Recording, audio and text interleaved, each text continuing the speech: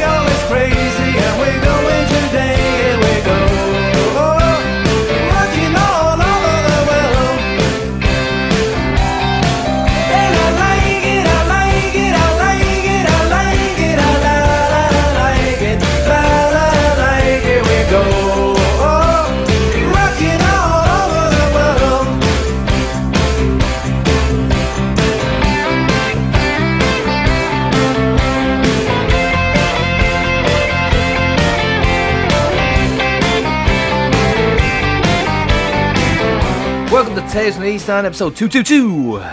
That's me, Gary P, and of course, it's the Prof, Carl Riley. Like you said last week, Gar, soak it up. Soak it up. These are the good times. I had that moment I spoke about. I had it. And you were there beside me when I had it. Was this when you were staring at Huberman's head on Brazzers' table? The mafia style head laid at the edge of the table. I'll give you his head as an offering to the family. So brilliant stuff. We are officially 20 times champions, and with a win over Derry. So yes, thanks to our sponsors all season. This is our last one, Prof. Am I right? Our last podcast? Our last podcast of the year. No, we're going to come back next week. We're coming back next week to discuss and UCD. We'll do a couple more. Like we'll think of something. There'll be off-season stuff. There's a couple of interviews still in the bag we haven't aired yet, so... But you're forgetting about the biggest podcast, the secret one, November 11th, Prof. The Tifties Player of the Year Award. Not a podcast. Yeah, that's the thing. You will never, ever hear the content of what goes on in those four walls unless you go. No cameras, no audio equipment. Doors are actually getting locked. We're actually locking the doors. What goes in never comes out. So sounds like a fire hazard, but okay. Yeah, so that is it. And we'll move on. So this week we'll review, of course, Ocean Electrical, let's credit, our brilliant, fantastic sponsors of the show and the award show. They've been brilliant for us all year. They've backed us all fucking year. They've backed us to the hilt, and we're not just saying that because it's the end of the season. We want them to come back again next year. Nowhere near like that. It's not Brandon Mealy and Gary McKay playing for a contract. It's that Richie Tell situation. So this week we'll review the hard-earned draw with Ghent and 1-0 win over Derry on Trophy Day. Celebrations that followed. We also look ahead to the Djurgårdens for our last group stage game in Sweden with the help of former Rovers goalkeeper Oscar Jansson. Oscar, Cockney boy / Swede, mad accent going on, isn't it? That was a crazy accent. Mad accent going on. And I was waiting for Prof to strangle him through. We're going to actually do a bingo call. How many times he calls us Shamrock, right? Do a shot at Baby Guinness every time he says Shamrock, and then text us in the morning and see how you're feeling. He was a Stephen Kenny signing from Spurs in 2012 and the only player to wear Swedish player to ever wear the hoops, we believe. So there you go. Anyone can dig into the archives and come up with something better. We doubt it. I'm not aware of any others. Conan Garth, Prof. last week. Brilliant. Basically all the feedback was the same. It was, I could listen to the two lads all day. I think the only way we have favourite Rovers people. I think they're currently, and they're tied at the top because it's been pushed. The boat has been pushed out. The standard has been raised by John Cody. JC is up there now. Favourite Rovers people. We're fickle here at Shamrock Rovers, and we change our favourite Rovers people. Me and Prophet talk about cool individuals and different personalities that we come across at Rovers. Conan Garth are up there at the minute. John Cody's up there as well. The crack we had with him. Do you know what was great crack about when we were having a pint? The queue was so long. You'd be having the crack. I was in with the queue with him for like half an hour, so you're gonna have to just like talk shite for ages. I think we put our foot in our mouth a couple of times, or we put our fingers in our mouth, as if he's listening now, he'll know what the story is. But yeah, so we got loads of good feedback, Prof. Yeah, a few people messaged us about Buckley becoming Bowes captain. We were saying, have you ever heard such a thing? And they were saying, did we not announce Finn as captain before? To which I say yes, and I say there's absolutely no comparison between us having finished fourth, signing a player who had just won the league and been the group stage with Dundalk, compared to Bowes bringing back a player who just fecked off on holidays for a year. Yep. Touching Dolphins and sitting on Wales. Here's the thing though. The new manager that he signed, right? So, you know he was already with a club. What, in Thailand? No, sorry, Declan Devine. Right. Do you know Declan Devine was with a club? No. The mighty Letterkenny Rangers. Ooh. That's who they got him from. Was there a contract dispute? Massive club. Yeah, so we're really, really happy with how we got on last week. I love the two lads. I am buzzing more so. See, Colin said to me, we were having a drink and he was chatting away to my missus and we were having a bit of a laugh, and he said that I should be hosting it, and I was like, no, I want to watch the two boys. This is a selfish thing from me as well. Like, I'm interested in what I want to see them live. You know what I mean? So I'm just thinking, I'm not going to get involved in this. I just want to watch them. I'll share the questions. So I'll be asking questions. I'll walk around with a microphone. Here, if you got a question for Cav or if you got a question for anybody, but I want to hear the lads. So that's pretty much it. This is our night to put our feet up, Gar. Yeah. Been a long season. Yeah, definitely, yeah. But we drew one all at home to Ghent on Thursday. Prof, 7 players not in the squad. Couldn't believe this one when it came out now. Bourne, Burke, O'Neill, Green, Finn, Amaku and Power, and then Watson McCann came off injured in the first hour. First half hour. Yeah, I was flying around the east stand, the west stand, the main stand, the south stand with Moya, because we were kind of just advertising the Player of the Year award, sticking up posters and stuff like that. Yeah, a few people said they saw it randomly in the Jacks as well. Yeah, best place for it. Worst thing you do when you walk in, taking a piss. Next to call Mike this number. Yeah. I heard like one substitution, two. I was like, no. So I went out and checked, and Moya was like, what's going on? Why is everybody coming off? So that's a good question. So the bench was scary, wasn't it? Held together with sellotape, as Dunster said. This squad at the minute. Yeah, the new North Stand, girl. Yeah, new North Stand, looking good, Prof. There's 2 seats in it. As you said, what colour will they be? Yeah, Mitzi has decided that they're his seats, and he wants to sit in them. He didn't get there though. He said he was going to sit in them during the game against Derry. Here's the problem with this dog care. Mitzi doesn't sit down. So why does he want seats?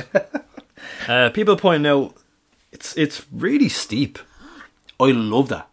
I like a yellow wall vibe in Signal Iduna Park in Dortmund. Deadly looking.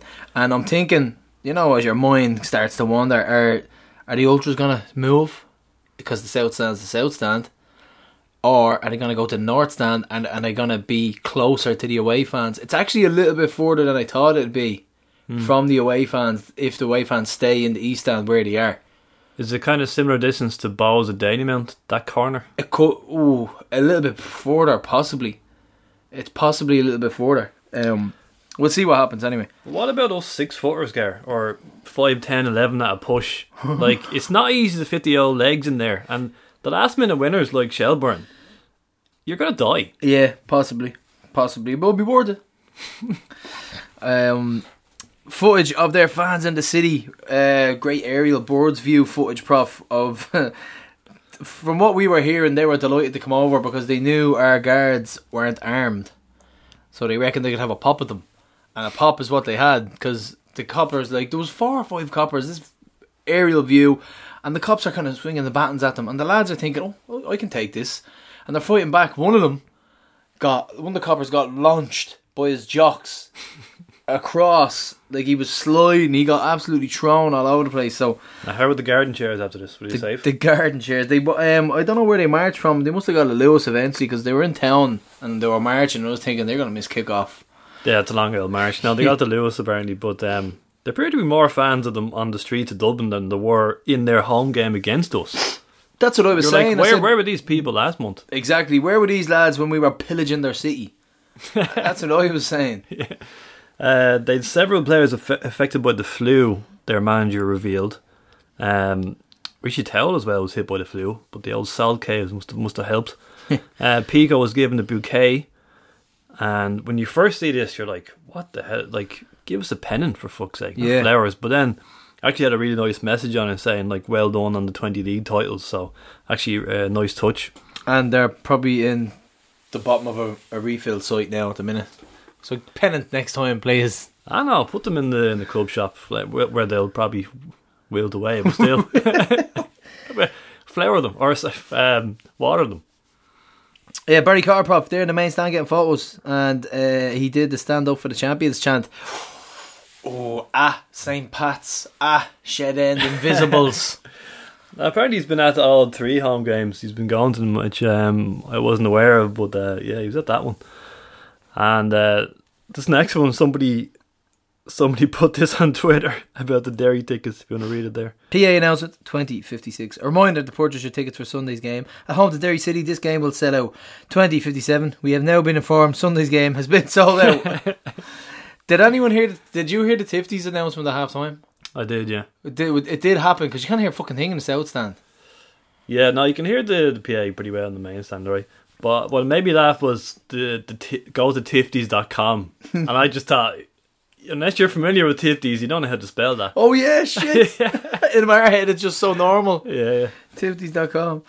So we start the game anyway, and a whirlwind start. Prof Richie Towell picks up the ball on this fella has just, he's been brilliant in the last couple of weeks. Well, that's 2 really good performances from now further up the pitch. Yeah, that's it. So it's something like Bradzer could be looking at his squad now and thinking there's going to be a bit of a turnover, in my opinion. I think there's going to be a bit of a turnover with players in the off season. Possibly our most challenging and our most important transfer window to date. Off season as well, you could say, because we could possibly lose 4 or 5, and we could have to rejig it and possibly have a new position for Tell, maybe, you know. But it's very, very interesting to see what's going to happen next. But it's a great ball in, diagonal, Prof, absolutely weighted perfectly, inch perfect, and then Gaff Odinho just has to nod it home down into the ground. Beautiful, beautiful goal.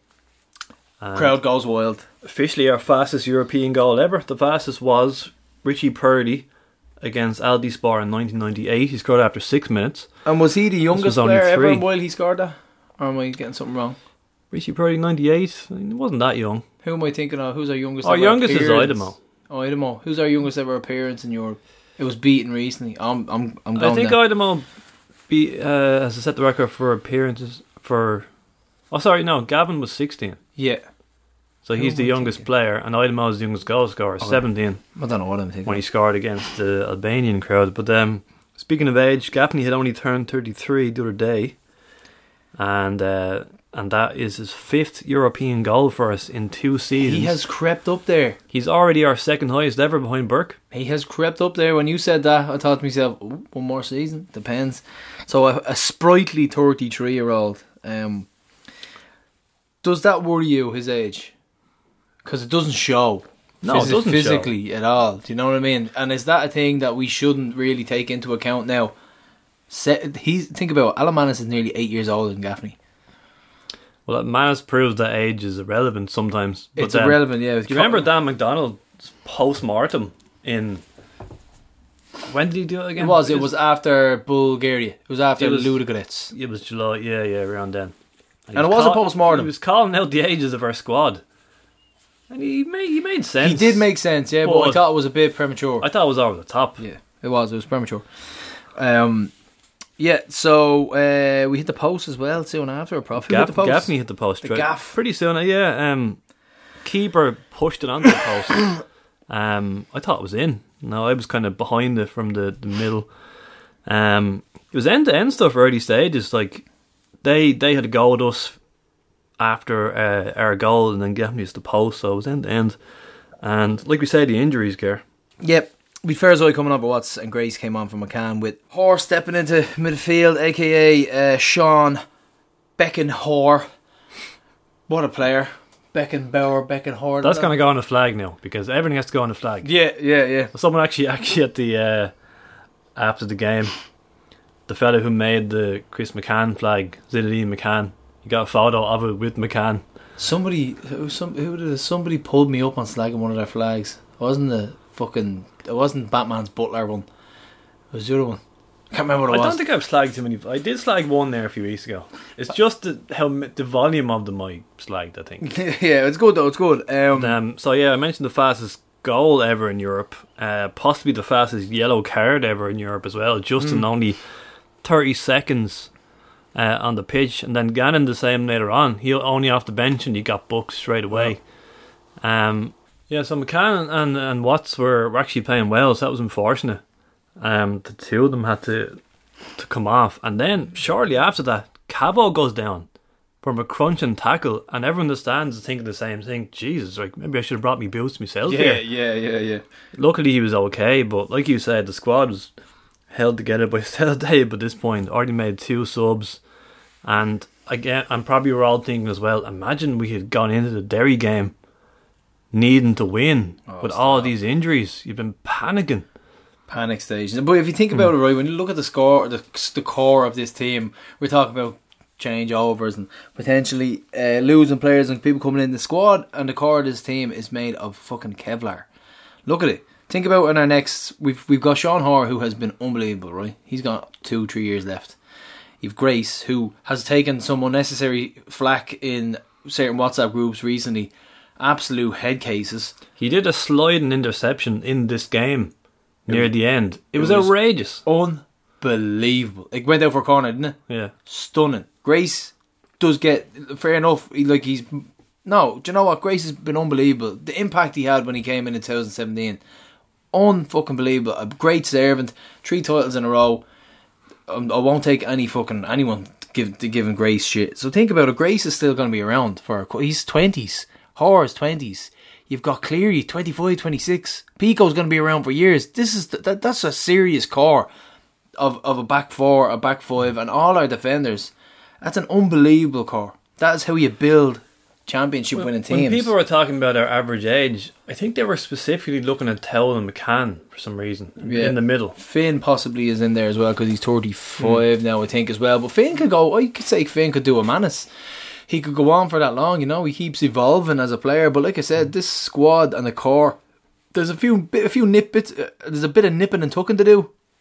But I'm confident in the management team to get in the right players. So, yeah, a crazy amount of injuries, and we were just waiting for someone to post on Robert's chat, we need Darren Dillon back. Yeah. We had 2 good Manus saves in this half, although one was actually offside anyway. But it was the one where Manus just got across. Didn't even dive, he just sort of put his body in the way. Yeah. At close range. Then was the second one he tipped over the bar? The second one was going top corner. Unbelievable. I was in line with it because I was waiting on Maya's uncle to get in to the ground. And I was just kind of waiting at the steps, and it was right in line. Prof, the speed on that shot. It was going top corner, and he just plucked it out of the air. Unbelievable. That was the better save of the two. But actually the first one made the Conference League Twitter poll. I don't know how this didn't. Do you know why they do that? Yeah, which is brilliant, by the way. If you don't follow it, follow that Conference League Twitter account and the Instagram account. It's brilliant. I found that very useful because I wrote an article in the programme summing up how all the other groups are doing. So I went back through the Twitter and Instagram for little stats and stuff. So yeah, I found that really cool. But a very, very enjoyable first half, Prof. Very, very enjoyable. And it was party time in the stands. So we came in, and second half... They had 2 very good chances then. The little Korean boy came on. You stole my joke. He was very good. They had a great chance where... He's a good player, isn't he? They kind of passed their way into the box, and your man just should have pulled the trigger. I don't know what he was waiting for, and he got cleared. That was a golden opportunity. And then right after that, they hit the post from a shoulder, not even a header. He shouldered onto the bottom post. Mm-hmm. And Gaffney had a goal ruled out from offside. Was this into the south stand, was it? I think it was, yeah. Yeah.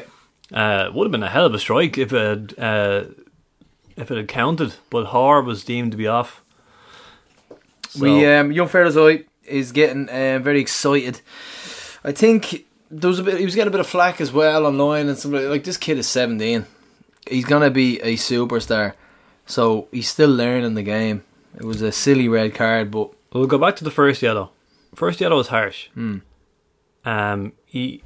because it's frustrating because of the position in the pitch where it happens. It's on the edge of their box. There's nobody around them, and it's a pull on the shirt. It's technically yellow, I suppose, but the ref doesn't have to give that. I think it's because someone pointed out that we'd made like a few niggly fouls before that, and that put it in the ref's mind, right, next one's a yellow. Yeah, and Justin just happened to come on that minute. He's unfortunate. The second one is a definite yellow. Puts the studs in. Yeah. And it's unfortunate. Yeah, Brazier said afterwards he was just about to sub him. It was very unfortunate. Said he was on the edge, yeah. And I was arguing with somebody after the game, and he was like saying, could you do that to the young man though? Could you sub him and embarrass him after coming on? I was like, there's €500,000 on the line here. Embarrass him? Listen, people have bad games. Like, who cares about someone's feelings? We're talking about €500,000 here. But yeah, just in general, like stats went up saying we had 7 fouls to their 16, we had 7 yellows to their 1. Those stats don't look right. We made way more than 7 fouls, but it did feel like the ref was booking us for everything, and it felt like they would make a similar challenge that he wouldn't caution them for. Did you get that feeling too? I felt the ref was just biased. It's just it wasn't fair at all. You know, like totally unfair to our cause. I wasn't feeling it at all. Kind of ruined the game at times. And we'll be fine for that as well. I think it's like between 50 and 20 grand for getting 7 yellows. A massive amount of money. Yeah, it was. Tommy Tormey was kind of. Did I say that last week about Tommy Tormey about the ref in the Pats game? Who was that? Was that Harvey? Was it? Yeah, was Hennessy. No, Hennessy. Harvey was Derry. Tommy Tormey made a great point that twice he, if you just look at the trajectory of the ball, it makes you just have to look at it and say, okay, that's a corner, because there's no physical way that could not be a corner. Yeah. And both times he got it wrong. Like, he just didn't understand physics. This is on top of the 3 penalties and the red card and all the other mad decisions. But this one, Tommy was saying, it's about balance. The balance was all wrong between the yellows, us and them. And then, like, within 60, 90 seconds, they equalised with their next attack. That was the frustrating part. Wow. Couple of seconds later, equalised by Hong Hyun-suk. Great bit of work by their winger out left. Squares it in, and it's just a tap in, really, from less than 18 yards. So unfortunate, but Dems had a breaks, Prof, and we were sick because we were. Here? I don't know. It was good. It was good work out wide, and we were in 6 and 7s. You could say it was poor defending, but it was good movement, good work from their winger, and a good finish. So yeah. We defended heroically after that. I mentioned the Grace sliding challenge, Pico, Cleary as well, like putting bodies on the line for everything. Everything was getting headed away, cleared away. Brilliant defending. Like, we had to dig in, and it was like, as we say, it was a well-earned point in the end. Really, really was. And like you say, probably 166k in the bank, 56,000 more for winning the league, 30,000 a goal as well. We should mention, like, our general attack and play was excellent at times on the night. Like, Ferrugia, they could not handle Ferrugia. They did not know what to do with him. Apparently Kenny's watching his progress as well, which we did. I mean, I think it was 2 seasons ago now, I think I tipped him to be a superstar.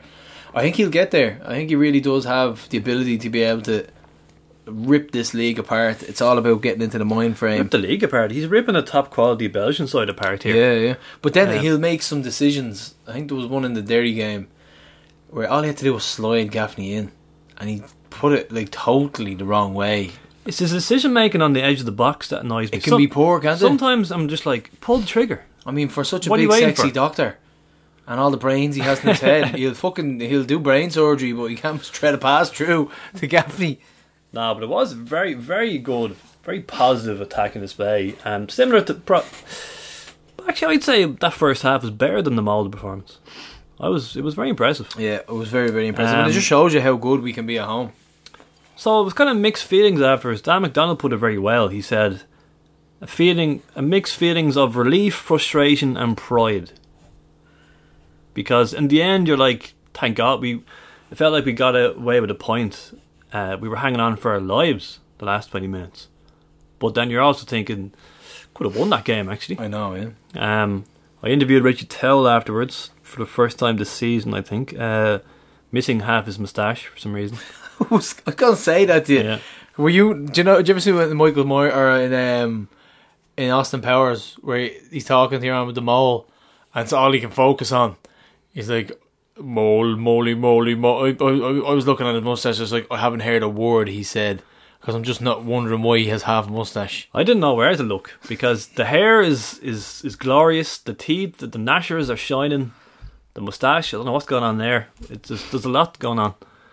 This debate, a Richie Towell debate, broke out when we were having a few drinks about his credentials of being handsome. And there was rows. Rows. Yes, so they're fans. They're fans. They gave their team dogs abuse. They weren't happy with them at all. This is actually so funny to watch because their players went over, applauding, thinking that this would be grand, but we've come away from Dublin, we maybe could have won at the end there against 10 men, but they were pissed. Yeah, pissed. Absolutely disgusted. 7 or 8 of them were trying to charge the gate to get at them. Yeah. So Matt Udell, friend of the show, just to put it into context, a Belgian team are sitting top of the Champions League group. That's a massive result tonight. Yeah, I agree. Totally agree, yeah. That Club Rouge team are running the muck in Europe, so definitely, yeah, totally agree with Matty. Well, you spoke about their fans going mad there. I think they're still 5th in the league, whereas the other two, Djurgården were kind of jostling for first there for a while. They ended up losing the league, but they're way off. Yeah, they're way off. Molde are still 15 points ahead, so they've had a bad season in general, haven't they, Ghent? Yeah, no, it's not good. You could understand their fans' frustration. 4 wins and 2 draws, and 1 defeat in our home European games this season. So, Fortress Talaman, we've been brilliant. We really have. That's some record. Molde are the only team to beat us all year in any competition. I got my prediction right, would you believe? I said 1-1. I said we'd score early and they'd equalise. So a few people who are listening to the podcast late, do you know the way, you probably listen to the podcast and then you just forget about the predictions, where if people only listen after the game, yeah, and then they hear the predictions, so a few people come to me and they were like, oh, well done on getting it right, and I just said, yeah, well, a stopped clock and all that. I get one right every few months. I got a picture with Stephen Kenny up in the stand, so that's my claim to fame now. I have to say, so when we were walking out, he was standing at the club shop. And someone walked by and goes, "What happened in Richmond, Kenny? Who locked you out?" Oh, what's the one? Speaking of Matty Dowd, do you remember the video he has of himself? And it's like a 3-second video. He goes 3, 2, 1, Kenny out. But he took it in good spirits, though. So the other group game, Ger? Yeah, we had Djurgårdens came from 2 goals down to beat Molde 3-2 in Norway, so they are on fire as well, and I think they just possibly lost the league. Yeah, one stage Ghent were gone out of the group because Molde were 2 up and we were beating them 1-0. So at that stage, Ghent needed to win the game to stay in Europe. Hacken are looking at winning it now at the moment. We got stick for a 6k crowd versus Ghent. Don't forget that these tickets were a little bit expensive as well. This is all a cash gate, prof. That's a cash gate. It's amazing. 6k cash gate for Europa Conference League games for a few quid as well. Well, people on Electricity League banter or whatever the fuck it's called, they don't know this stuff. Just to mention Djurgården as well, we're the only team to take points off them in this group. Yep. Only them, West Ham and Villarreal are unbeaten this season. And if you look at another group in the Europa League, good company. Yeah. If you look at Group F in the Europa League, Lazio's group, Lazio are top. They've all played 5 games. The top 2 have a negative goal difference, and the bottom 2 have a positive goal difference. So, prof with the stats. Did you hear what I just said? Yeah. The top 2 have a negative goal difference. The bottom 2 have a positive goal difference. How do you even work that out? Make sense of that. Make it No, make I'm sense. not gonna try. It's hurting me brain, prof. So on the crowds and the results, I suppose. Barney going, the bitterness at Rovers Conference League results is hilarious. Embarrassing the league, in air quotes. He goes, oh, they're hurting. Yeah, I love this. I love hearing this. And having to go with the crowds, I mean, 6,000, like, why? It's not anything to turn your nose up at. Like, For a midweek game, it's expensive following Rovers. You know what I mean? It's a midweek game. who else is getting 6,000? Like, did Cork get 6 once this year? The rest of them are kind of averaging 3. Yep. So Deadly, really good crowds. And listen, don't listen, prof. There's a lot of noise. There's a lot of noise. The group. So 9 times we've had over 7k fans at home this season, including Derry. 13 times over 6k. Hook it to the veins, prof. Amazing. And attendances. Kudos to whoever picked out this article from 2016. I don't know who did, but Dunster quoted it on Twitter, and he wrote, "Imagine if this Shamrock Rovers team captured the hearts of the Irish public, and they could have got crowds like this on decisive title deciding nights." And he put a screenshot of a 42.e article from October 2016 when Cork and Dundalk were in action on the same night, going head to head for the title in the last couple of weeks. And a combined total of 864 people went through the turnstiles. Is that serious? Yep. I thought that was a misprint. Nope. 800 864. in a dual title race. Yep. That's nuts, man. Someone was said to me, we were talking about attendances, and I was talking to someone in the stand, I think it was Keith, and he said to me, how are we going to fill that north stand? And I said, we said the same when the east stand got built, said the same when the north stand got built. How are we going to fill it? Just keep moving, keep progressing, keep winning, keep getting involved in the community. There's a way to do these things. 100% will get filled. I've no issue with that. It's funny, I had the opposite conversation with Deco. Yeah. And he was like, we're going to have thousands of disappointed people. We're going to be turning them all away. I know, it's brilliant, isn't it? This new stand, it's got a little bit about it, you know. Yes, Prof, we're going to move on to Derry. 1-0 on Sunday, our last home league game, so we finished unbeaten in Tala. 7 defenders on the pitch with Sean Kavanagh. Sean Hoare in centre midfield. And Hoare was brilliant. Sean Hoare, what a player. He was brilliant in this game, wasn't he? Unbelievable. Such a good player. But the build up to it, Prof, it was just party central, wasn't it? It's just a feel good vibe. Everyone just wanted the game. I went for over 2.5 in this game. I just thought it was going to be goals galore. I never saw more than one now myself. Jim Conroy came in to me and was like, oh, you know that 42.e podcast? They were talking to me outside. And then I heard, of course, Media Horror Parsons strikes again. Of course he ended up on it. I was genuinely outside just chatting to Deco, and your man comes over, comes over to me and goes, oh, alright, Gogglebox. I was like, oh no. No. You can always say no to these things. I just want to be the podcast guy. Come, there's Tesman East End guy. No, Gogglebox. I'm like, give me the Rovers affiliation. Sound bloke though, Snady. That's your man. Fucking Johnny Ward. Don't call him that. He's me mate. We were chatting away and now we're mates. Literally nobody in the world has called him that. Yeah, sound bloke. Lovely fella. And he just nabbed us for a word or two. It was a nice article. It was a nice positive piece. So definitely can't say no to it. Larisha was with you. She brought her pom-poms. Bose coloured pom-poms. I know, Have a word, Gary. Just the pom-poms she was wearing as well, just so you know. The way you were going with that. Yeah.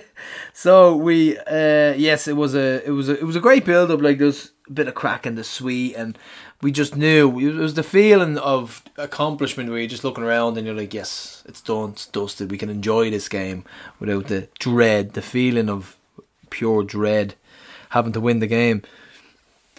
But the begrudgery, Prof, it's absolutely fantastic. Similar to the comments on our attendances from the Ghent game. Yeah, just lots of begrudgery about Rovers. Like, of course we should be winning. We got the biggest budget. Blah blah blah. I don't get this budget debate. We talked about this. The budget debate is because we've actually come up with a good idea to bring our club forward and get outside investment and realise the Conference League was going to be a thing and realise there was big money. How can you judge us on having a big budget? That's surely what other clubs... Like, if you were telling me now you went over to Bows and said, do you want the same budget as Rovers? What would they say? Oh no, people's own club. We don't like money. We pay our players in fucking honey and spelt bread. Look what happened at Athlone and Galway. You offered them the few quid, they'll gladly accept it. Exactly, yeah. Athlone got bought up by some shell corporation that came in and fiddled a load of games and fucked off. Started signing 36-year-old Uruguayan centre When backs. is the book? There has to be a book. Igor Labutz. But plus there's always an easy response to this argument, and that is, last year, there's only 1 year ago, 2021, Dundalk had the biggest budget in the history of this island and finished 6th. They blew it. They signed every journeyman possible. I don't see anybody writing about that. That was nuts, the fucking budget they had, man. Taj Bagumi. One lad was on $5,000 a week. Wow. Remember that fella they brought in? Remember the amount of randomers they brought in? That was nuts. Nuts. Yes, so Ray came up with a song for Derry. So they've been crying. What's to the tune of... What is it? What's Another Year by the Balls fella. What's Another Year? Oh yeah, they've been crying such a long time looking at the hoops. We're on the beer. What's Another Year? It's great, all these drunken ideas for songs, where they come from. Well, it's for Derry. It needs more Elton John, in my opinion. Dublin Marathon was on Sunday before the game. Well done to Polly McGrath, Noel O'Brien, who ran it. Nolly's first marathon. I think a few other hoops ran it. Jerry Desmond, I think, ran it. So congrats to all the boys. The big Desmond clan there going to the Player of the Year awards. Anyone else who we're forgetting? We're sorry about it. Noel looked like a little orphan child wrapped up in his blanket, getting the sugars into him. I don't know. These lads are masochists, man. I like jogging and I like going out for the L5 or the 10k. 26 miles they ran. Imagine running when you don't have to. I just Run for the bus. just don't get it. That's about it. Mick McCarthy met them halfway in Kilmainham as well. Fair play to Mick. To cheer them on, is it? Yeah, with a sign. I thought you meant met them as in just started running. No, he met them halfway. Fair play. Ultra display pre-match, unreal. The Plague Doctor. Yes. I love this. Now, I want to know about the flag that they had. It was like a blue, white and green with stars on it. Is that like a Tala emblem? Is it? And give us the backstory on the Plague Doctor. I did a bit of Googling about it, but why choose that? Why? I was hoping you'd have the answers there. I didn't. I was looking at it and I was Googling it. I was like, this is cool. This is very cool, but I want to know why. I want to know why they picked the Plague Doctor. Because the Plague Doctor was like this mercenary fucking doctor back in the day that wore this scary mask and treated patients for money. So I'm wondering, what's this about, Really impressive choreography. They pull out all the stops for the last home. Like when we win leagues, they put out all the stops. We knew this was coming. Was coming, yeah. The flare display as well on the 20th minute for 20 league titles was a visual feat as well. I noticed in the South Stand you've got all the offensive songs kind of out of the way in the space of 5 minutes. Like you just went through all of them. And I was like, right, that's out of your system. That's now. it, out of the system. Junior hooped pre-match. Some of them were dressed up for Halloween. Pikachu was there for what's the thing about Pikachu? I was hoping he'd jump into the team photo. Did you see that Twitter account? Mascots for moments. Silence. Yeah. I was hoping Pikachu would just be in the team photo. I was outside. I was actually thought me and Deco were talking to your man. I looked up to the right and I was like, is that Pikachu? What is that about? I was just looking at it. Yep, there's Pikachu for I don't know why. The Halloween costume memes were brilliant though, weren't they? That blew up on Twitter. God. Includes some great stuff. There's some brilliant ones for there. Rovers fans. That's when it got really entertaining. Yeah. Players came out with white shirts, 2 stars on them over the jerseys. Excellent stuff, man. So Party atmosphere. Junior Hoops, big shout out to them for all their hard work all season. Other favourite Rovers person, probably top of the list, is Siobhan Keane. That woman is mental. I've noticed. She's mental. She is a mad woman. Oh, man. I mean that in the nicest way. She is the crack. I swear to God. Brilliant. She's come to the show, to the award show, but she said she's going to have a quiet one. I said, that's not going to happen. That's not in her nature. It's a Tifty show. There's beer there. You're going to tell me you're going to sit there in the corner and be quiet? Sometimes I'm watching the Junior Hoops get ready now, and I notice Siobhan, and she's just like a bundle of energy all the time. Yes, I reckon there's something behind it. I'm on to you, Siobhan. But now, big shout out to Bill and Paul and all the Junior Hoops who have pretty much gotten Maya hooked on it. All the other kids, I'd text Bill the odd time, said, can you add this person to the WhatsApp group? They'd add them in. The lads, fella at work, Ed, came in to me, he goes, thanks for that. I says, what? He says, the Junior Hoops really looked after the kids. They had a ball, they want to go back. I says, there you go. Once again, they're working miracles down there. And I have to say, I was watching Bill bringing the kids over for the Derry game. The stress of it all, between handing out sweets, flags, keeping them all in line, making sure they don't run onto the pitch. I don't know how he did it. I saw Siobhan wrangling Maya at one stage. I don't know where she was going, and she just pushed her towards you up the gate. Yeah. Oh man, brilliant stuff. Fair play to them, and they are actively growing the fan base. So big shout out to the lads. So the game itself. Yes, the game itself, we had chances. Early chances. McGonigal possibly had the first good chance of the game. Never a corner either as well, no flick on it at all. No, that was actually a terrible decision. I had the perfect view of that. I was like behind it. Tiny bobble on it maybe. And I was like, man, this didn't touch that. Yeah, no, it was terrible. I like him, he's a bit of a player. And he could be a thorn in our side for a couple of years, but that was probably their best chance of the game. Did I hear somewhere saying that they dominated the first half? I thought they were quite toothless in attack. I never felt like they were going to score. I will say I do love watching McElhaney.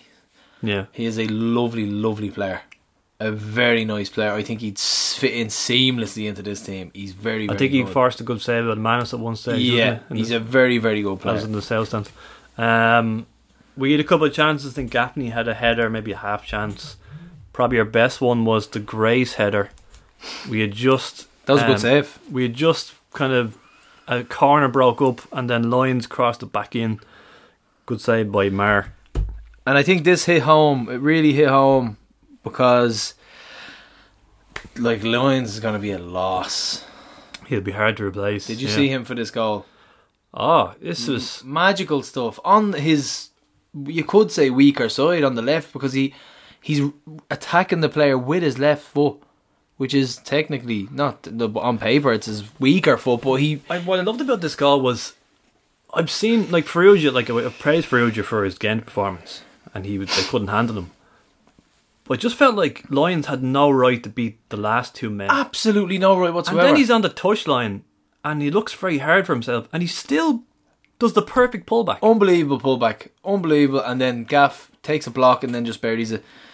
Brilliant stuff from the Tuam Tornado. Yeah. McElhaney blocked the first attempt from Gaff. He eventually poked it in. So as I mentioned, that he's his fifth European goal on Thursday, and that's in career, and 50 in all competitions this season. All for us, yeah. All 5 goals. All for us, yeah. He never played in Europe until this year, or until he wouldn't have played with Limerick until us last year. So he's equal Danny Mondroy, who's 15 from last season. So top is that his total? But what's his assists as well, though? I'd love to know when's the last time. Here's the show. Now I could be wrong. Danny might be near it. Assists and goals in double figures. That's becoming quite a common stat now, isn't it? You almost see it on Twitter all the time. So and so has 10 goals and 10 assists. It's goal involvements. Bigger thing. I don't know. We may end up having to apologise to Maloney here. Goal involvement. It's going to become a big stat. Is a goal involvement the pass before the assist, which I'll totally take on and hands up there. No, goal involvement, just goals and assists. So goals and assists, like if you've double figures on both, that's a really fucking good season. Well, Lyons very nearly did. He has 9 and 9. 9 and 9. How good of a season is that for a fullback? Unbelievable. Brilliant. Just after the goal, Tell had a really good shot. He tried to bend in the top corner. This was deadly. This was the Towel of old. This was 2016 Towel. I'm looking at it like, yes. Power, swerve, everything. Great save as well. I think the keeper was unnaturally off his line and in a possible bad position, but it worked in his favour because he got to that shot before it rose and got any more of kind of venom on it. If he had been on his goal line, that's going top corner. I don't think he's getting it. But because he was a little bit further out off his line, he actually was able to get more purchase on it from him. Do you know what? Tell's very lucky not to have more goals this season. I feel like, remember the Dundalk away game? Remember he was fired up for that when he could have had a hat-trick. And it's not like he's missing, blatant one-on-ones. I feel like he's had a lot of shots where the keeper has done really well to save them. Yeah. And he could have 3 or 4 more goals this year. Second half, not much to report on chances, I would say. No, it was. Do you know what? I think there was a couple of instances where we were just actually really good and played some lovely football. Dan Cleary has. I think we spoke about this on the previous show about who has made such an impact. That maybe didn't speak about it, but I was asking you about who has made such an impact since they've came in. No, I'm talking about specifically like impact that season alone. Yeah, that season alone. Yeah. And I was saying Watson 2018.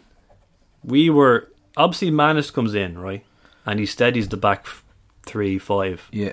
And if he doesn't come in, then obviously we don't keep those clean sheets. It's all for nothing. Yeah, obviously that. But in terms of goals and winning games, Watts near single-handedly won us most of those games. Yeah. At the end of that season, he was unbelievable. Grace 2017 was another good shout as well. But like he's been such a good sign in Dan Cleary. I am buzzing for this spine to start gelling again. I mean, I love how he ends up at random places on the pitch. Like one stage in this game, he was on the right wing and he whips in the cross. Look at him going, this fella. Yeah, there was a floaty. Yeah. It was a floaty, yeah, wasn't it? But like not much to report in chances. But having said that, quite a good game. This it wasn't your typical end of season fare. Felt like both teams kind of had their motivations. We wanted to finish unbeaten. They may have wanted to prove a point to us. They wanted to land the glove on us. Yeah, that's what it was. Which they didn't. Compared to their performance in Tala in what was it, April, was it? Or early in the season, they played us off the park at times in that game. Yeah. They were excellent. Jesus, they were brilliant. Yeah. It was nowhere near that, but so full time, and then the coronation could begin. Scoreboard, prof. The scoreboard. 3 announcements to stay off the pitch. So I want to ask you your prediction, right? Before, let's say, the last 4 or 5 minutes of the match, and Dan Cleary saying it again and again. Please, we want to enjoy the celebration safely. What was your prediction? Pitch invasion or not? No. I was confident. No invasion. 100% confident there was no invasion. Now, having big, bad, Nordy Securos surrounding the whole pitch did help, but I just thought the whole thing with Josh was going to be a respectful moment. Do you know what I mean? Let him do it. Yeah. Now, when the club made a statement a few days beforehand, I just dismissed it and I said, look, some idiot is going to run on and ruin it. But then when it got closer and closer, and everybody knew about the Josh thing, I just felt like, people are going to be respectful. But also, another thing as well is that it's not as if we won it on the day. It's in the bag. Yeah. If we had to beat Derry, we had to win it on the night. But we invaded the pitch was going to be invaded. But we did it in Drogheda last year against Drogheda. Do you know we had it in the bag? Yeah, people ran on. Maybe so. It felt like even though people were respectful, it always felt like it was on a knife edge. All I needed was 3 or 4 kids to get on. Yeah, then you see them 4 kids, and you're like, oh well, everyone's running on. I had to threaten my kids with being grounded. I honestly said, "Moy, you go on that pitch, you're grounded." I said, "Yeah, right." I go, "I swear to God, if you go on that pitch, you are grounded." I said, "This isn't a joke whatsoever." Sulking. But I want to hug Pico. Yeah, that's all it was. That's all it was. I is fixated on him. Dan Cleary does the PA. He showed me a tweet after the night, and he said, "Look at this." And someone tweeted saying, "I'm nearly convinced that the reason we ran on last year against Drogheda is because your man announced over the PA to stay in the stands That put it in people's heads. No, it's sometimes people can be fucking a little bit. That is the stupidest thing I despair for humanity It's sometimes. not stupid. It's just some people can be a little bit rebellious. So no one thought about invading the pitch until he announced that. No, but it kind of spurred them on. They're like, what? What do you mean stay off? What's fucking going on? You know what I mean? Oh, I'm not being told what to do. You know there's people like that. You know what I'm talking about. Rovers champs, 20 on the scoreboard, 20 on the banner above the tunnel, prof.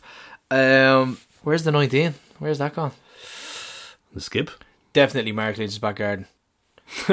Definitely. It's up. He's no room in that. I've been in that man cave. He doesn't have a room for even one more pennant. And then a lovely, lovely moment with young Josh lifting the trophy, and it was such a beautiful moment. But it started off with Pico and Finner holding his hand coming out of the tunnel, and he looked so excited. And then everyone got their medals, and then Finner, I love this, Finner kneeled down, and probably the only trophy celebration in history where a player had to kneel down and lift it. Yeah. But just to be height level with Josh. Honestly, that was one of those moments that you just remember forever.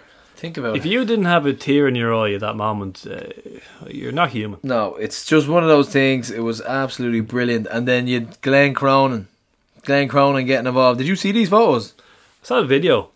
Him right in the mix with the ultras. Apparently Davey didn't know he was beside him, and he looked around. Someone was grabbing him. He's like, who's grabbing me? Fucking annoying me. I was like, what? Cronin in the mix. Cronin in the mix. He actually started a chant. He started the one Stephen or maybe it was one Josh Bradley.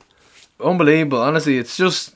If you watch the video back, he actually starts it, and everyone joins in. Yeah. You have to, don't you? Shane Keegan, who's obviously not a Rovers fan, I thought this was nice to read. Like, standing in Tada, struggling to hold back tears at a Shamrock Rovers League title celebration was not an issue I ever envisaged having myself. I know, yeah. That wasn't on the bingo board. Josh did the Bradley salute, the three. Hey! That was brilliant. He kept getting pushed back for more as well. Pico kept pushing him and saying, well, one more. There was an awkward moment with Tete and Lettuce. They didn't get medals, if you noticed that. I saw Tete walk without being announced. They were the last two with his head down, and he was announced, and then someone whispered to him, said, "No, go around," and then the staff got medals. But it's all at the club's discretion. You know what I mean? Like, the club can get the medals. Is it because you don't have to play a certain amount, isn't it? That's an old rule. But what rule. if like the kit man gets a medal, and someone who's been on the playing squad? But Lettuce didn't play a game. Tita played though. He came off the bench once. That's a weird one, man. I'm not even going to go down that road.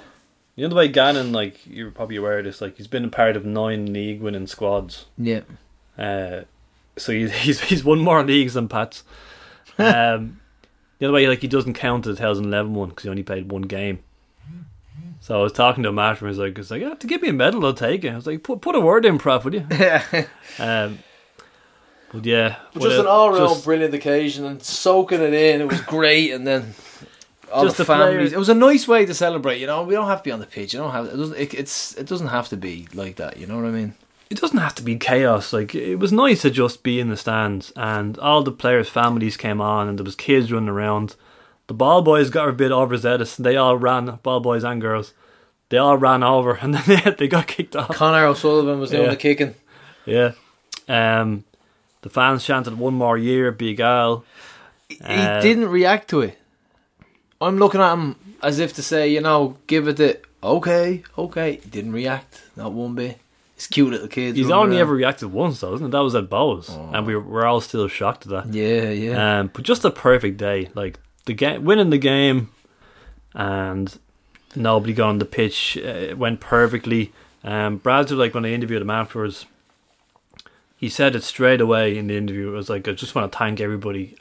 They were unbelievable the way they acted, and gave him and his son that moment. He said he was brought to tears by it. Overall, just a brilliant occasion for everybody, and one that everybody will remember for the rest of their lives, realistically. So absolutely. Excellent stuff. It was great in the car park afterwards. The Derry bus, oh god, they left at the same time as us. They got dogs abuse. It was unbelievable. Coleslaw Jaws was one show. Is that from you, is it? No, certainly not.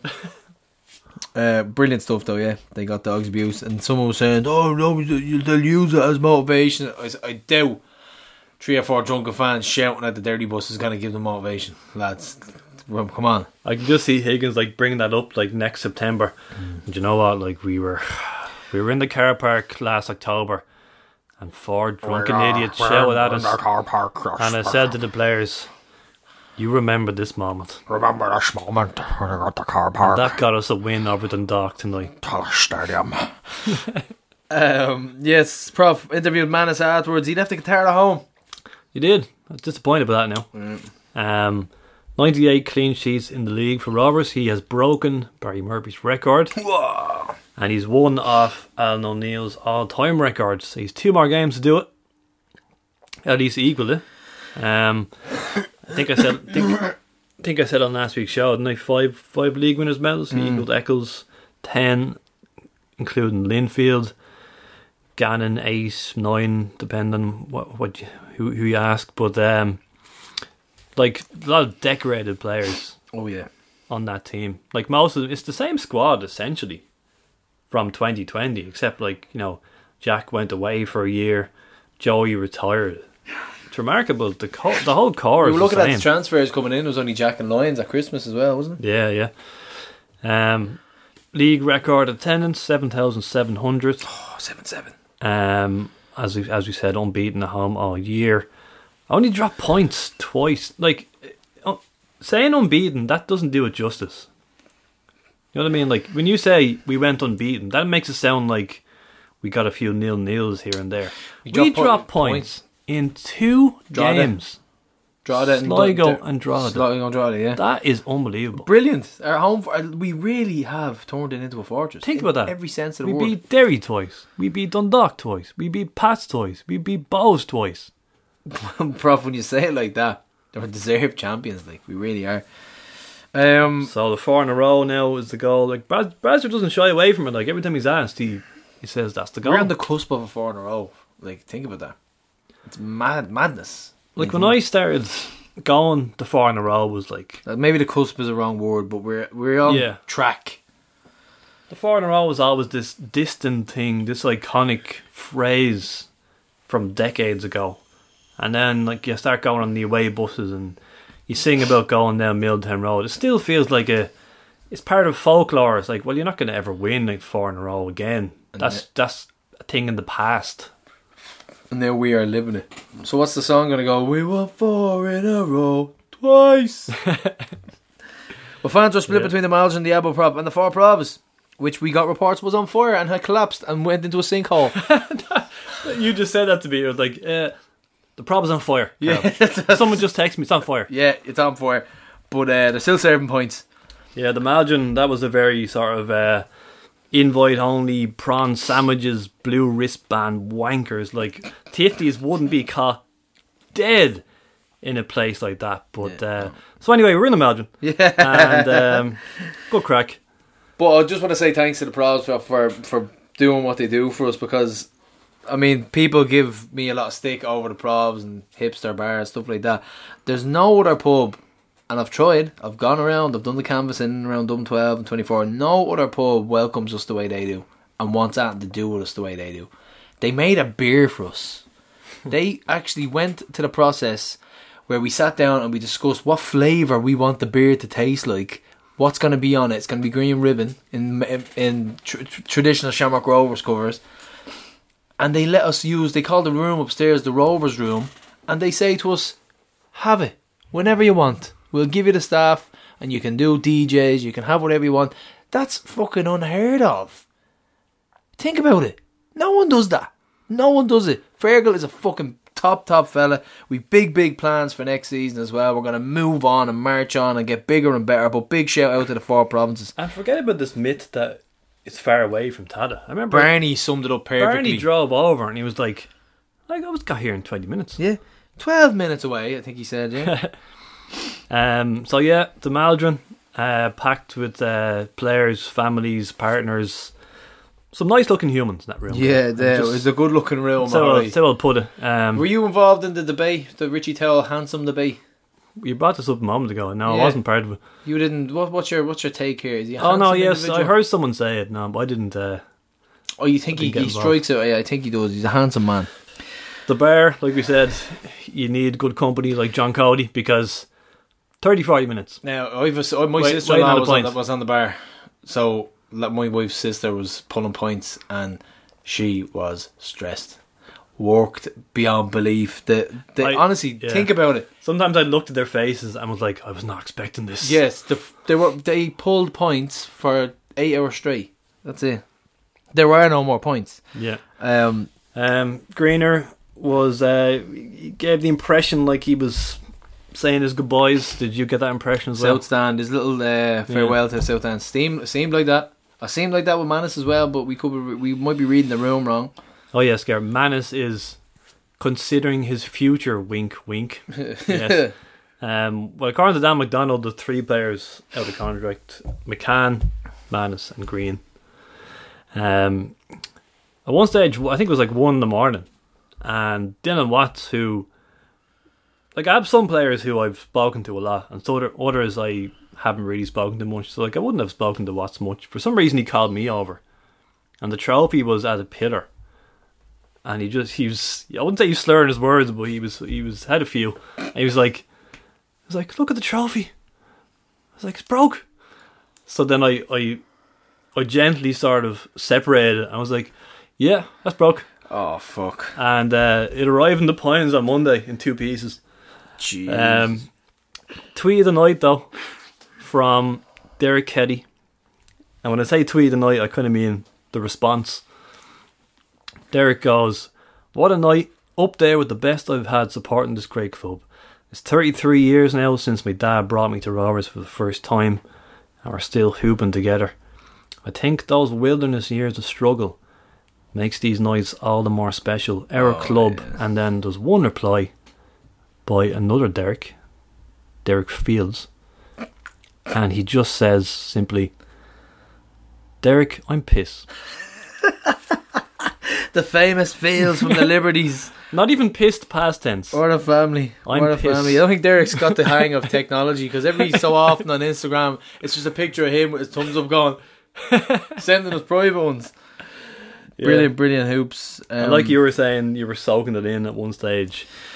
Just sat back and looked around. That moment happened, and me and you were just sitting there. I think we ended up embracing each other. People were like, could you stop that? It's hotel rooms here if you need to do that."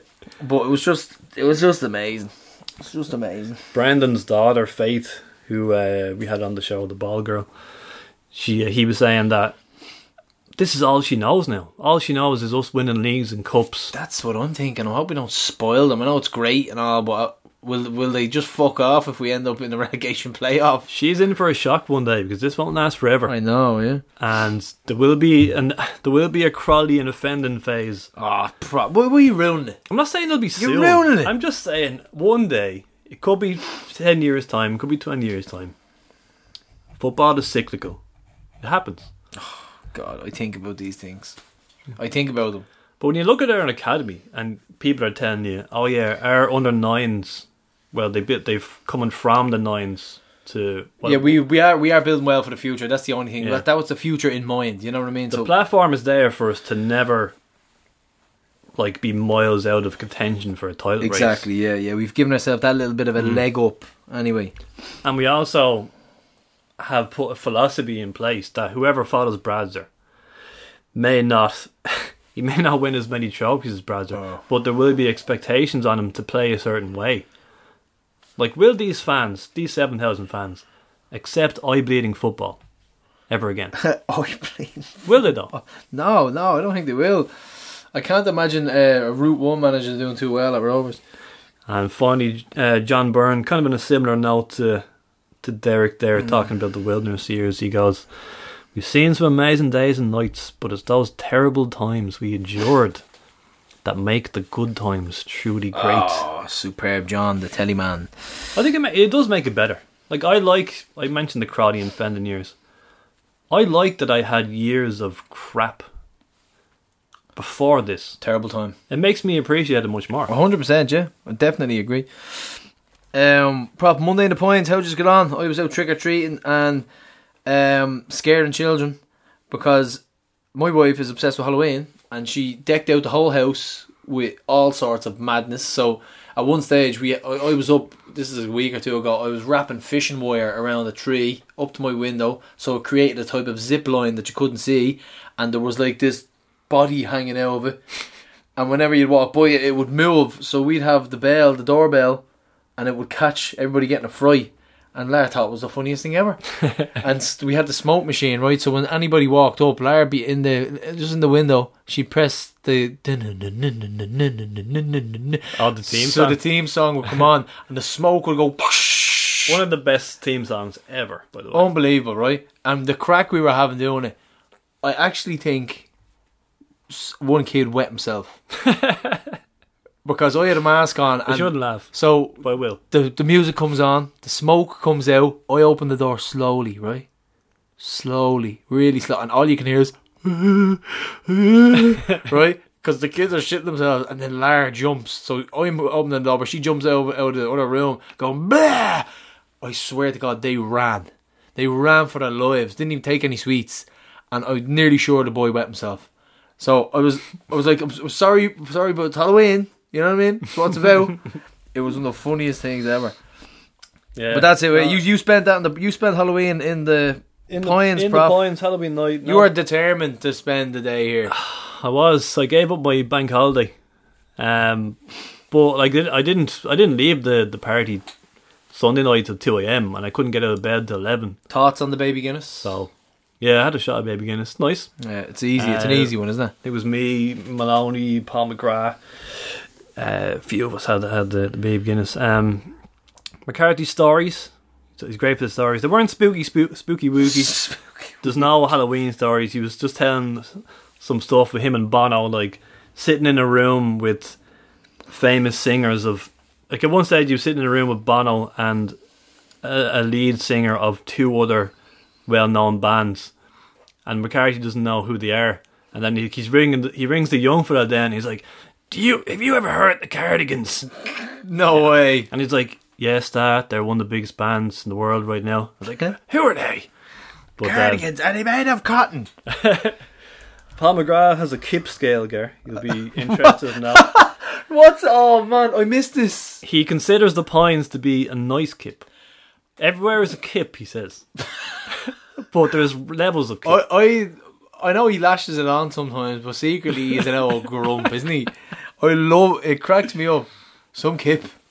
Be fucking in like a palace. Let's come, some kip. Yeah. Like I think we were. It was the Green Ribbon launch, right? Everybody's having the crack, drinking Green Ribbon, singing up and dancing. Paul comes out and he goes, "Some kip, Gar." His timing is perfect. I remember that. I looked over. He had his first point of Green Ribbon. I think he tried one, did he? I just looked over him. He's holding. He's kind of looking around, looking kind of content. But then he just goes, "Some kip." I think he goes, "That's rotten." Like I said, the trophy arrived in two pieces. He needed a sign in front of it. Someone had to write on a beer mat and say, "Do not lift trophy." Oh god.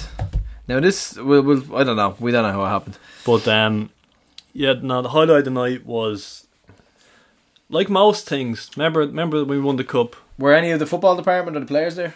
No one came down actually. Fans I suppose only? they're after Sweden in the morning, aren't they? Yeah. Remember when we won the cup? Who was the last person we spent it with? Do you remember? God.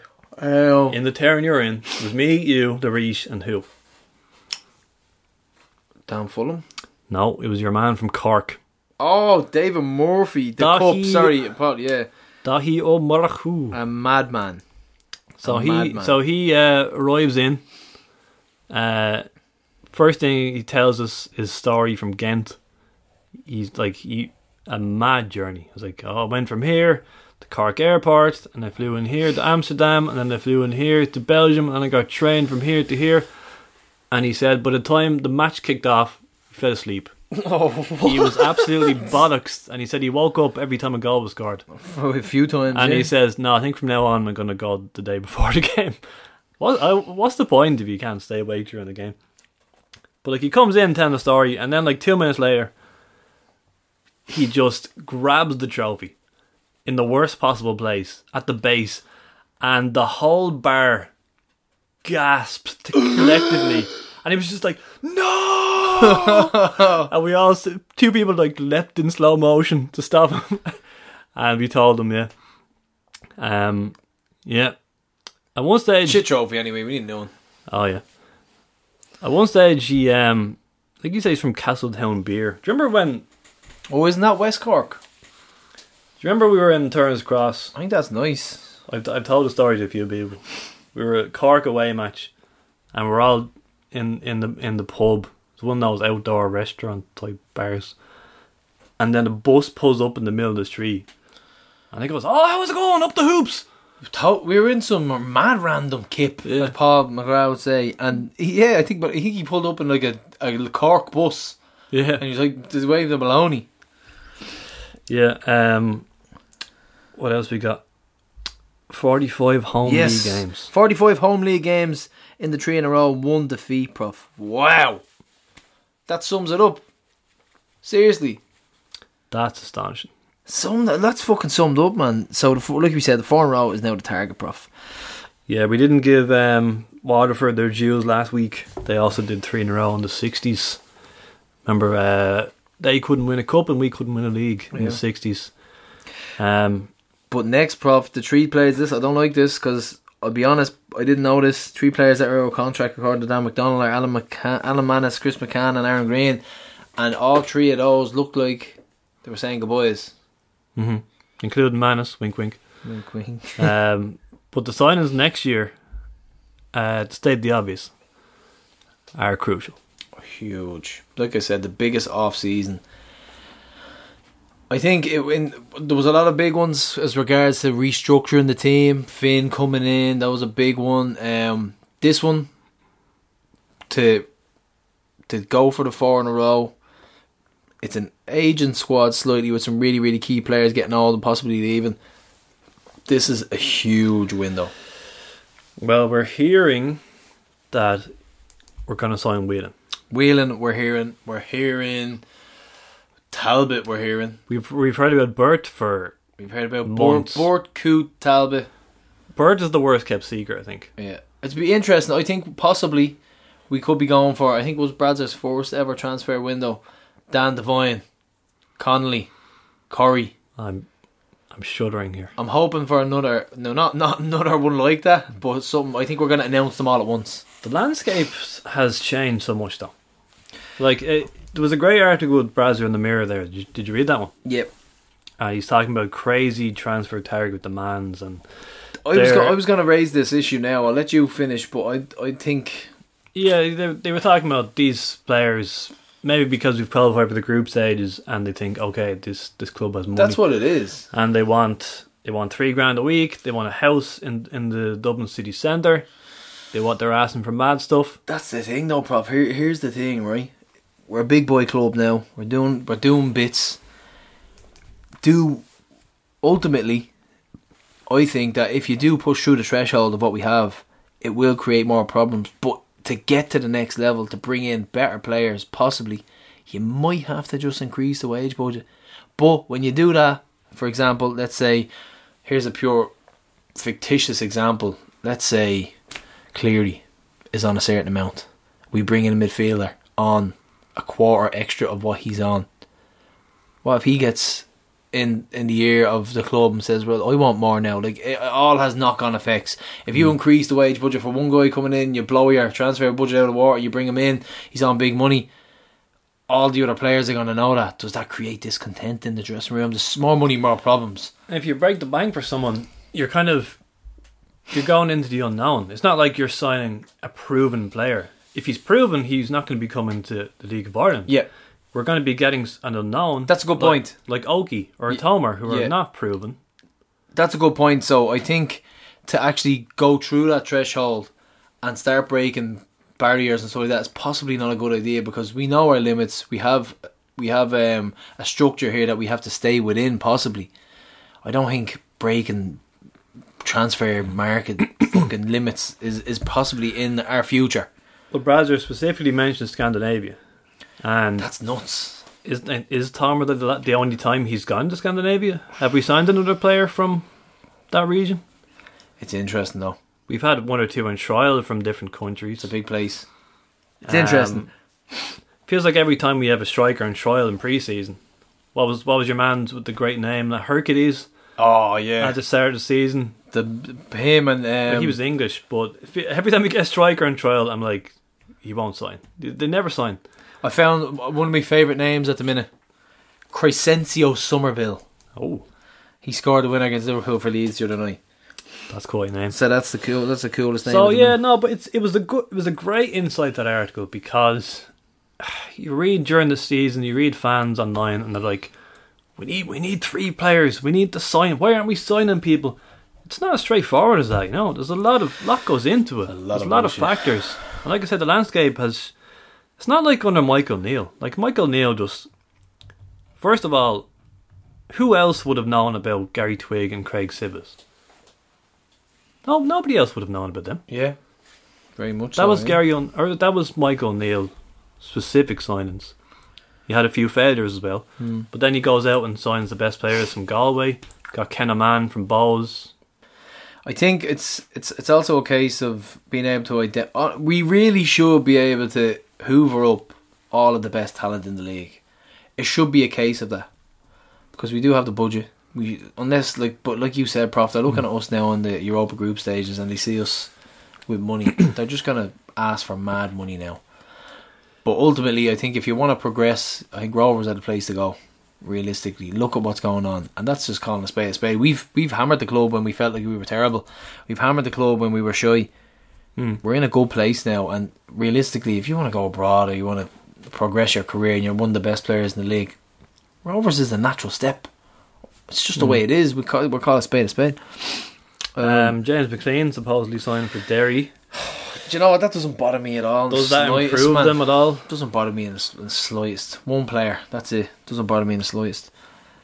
Other results, Prof. Dundalk seal the top 3 place at the expense of Pats. A better achievement than winning the cup with St. Pat's last season, apparently, according to SOD. Stephen O'Donnell, that's a kick. That's a low blow, isn't it? It's a bit of a mad statement. It's a mad statement. You start talking about letting their players go again, the contract's running out. He's a madman. Just focus on your own team. That was a pointless interview.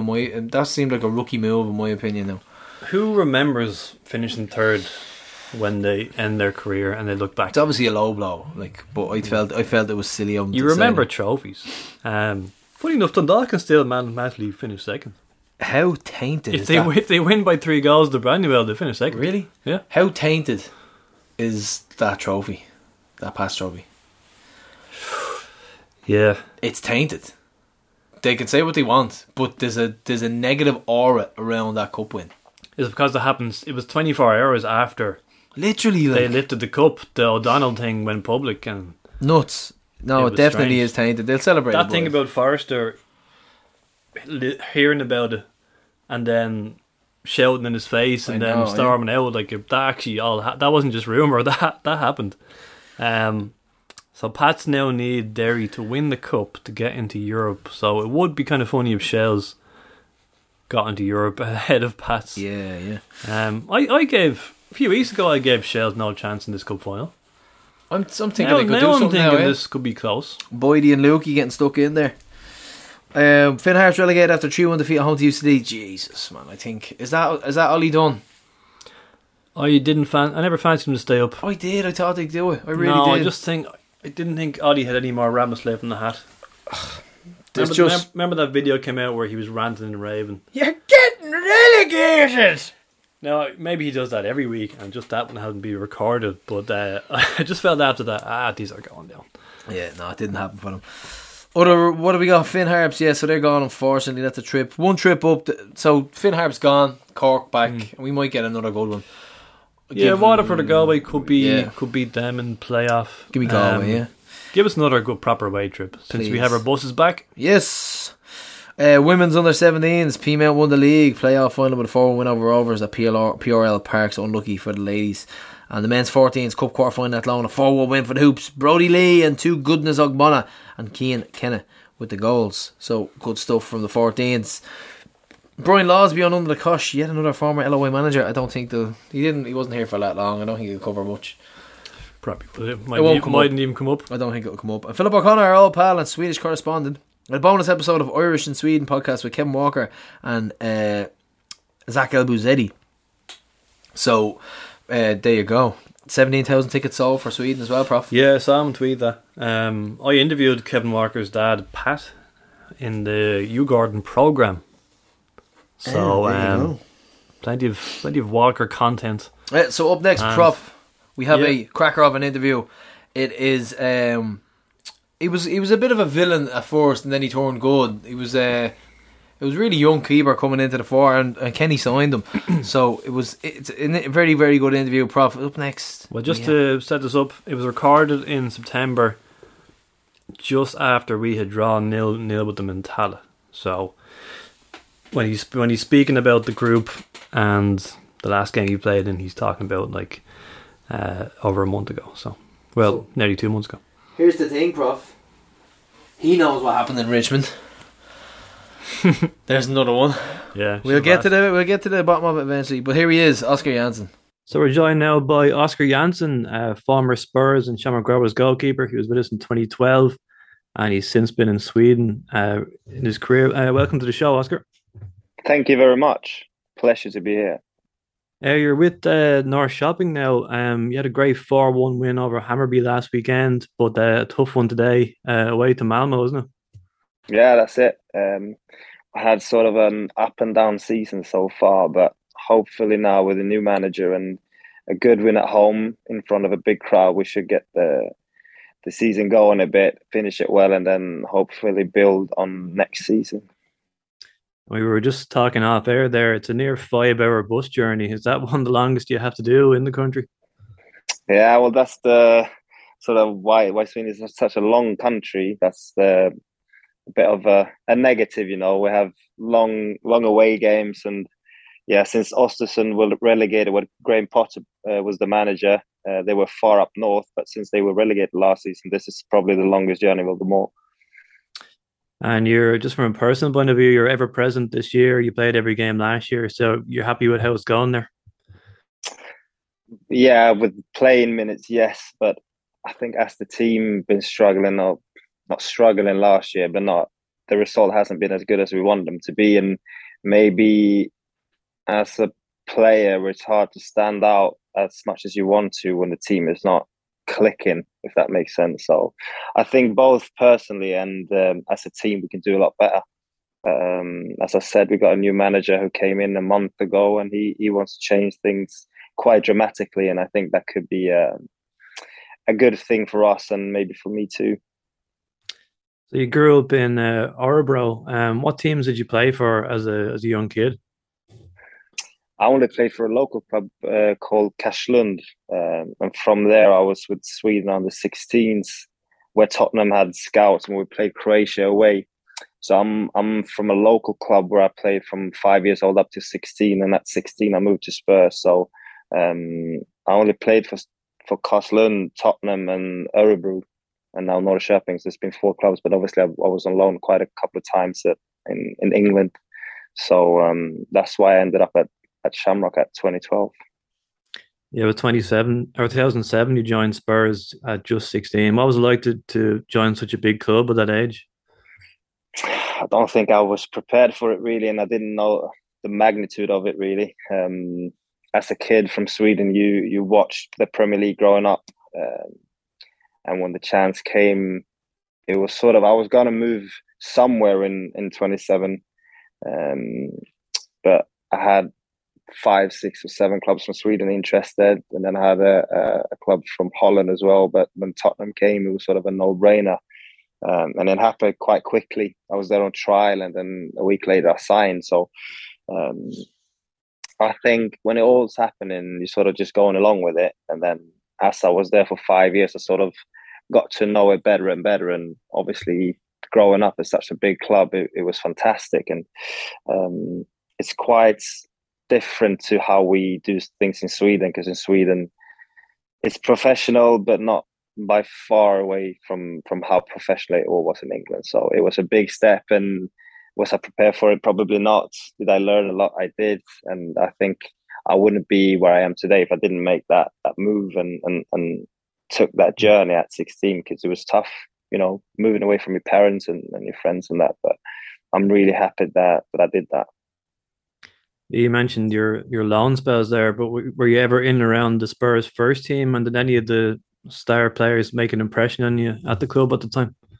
I was quite a bit, to be fair. When Juan de Ramos was the manager, I was third choice. I had a full pre-season and maybe 2-3 months into the season with the first team. And then obviously Harry Redknapp came in, brought in a few older goalkeepers, but I was always with that kind of group of goalkeepers in training and did quite a lot of training with the first team as well, being on the bench in Europa League a couple of times, in the squad in Premier League as well. So I would say for the last 2 seasons, I was mainly with the first team in training and so on. So play with the likes of Modric and Bale and, Michael Dawson, Ledley King, all of them. So as you can imagine, almost everyone made an impression, but playing alongside Modric when he was sort of breaking through in the Premier League, that was amazing to see.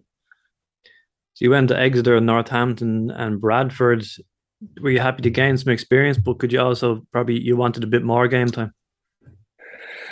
Yeah, obviously. I think though as a goalkeeper, it's quite different to being an outfielder. But that was always sort of the goal when I went on loan, to get game experience and first team football. And when I went to Exeter, I was only 18 playing in League One, and I think that was probably the most dramatic eye opener really for me, because I went from youth team football into men's football, and that's always something else. And I think everyone will tell you that it's different, but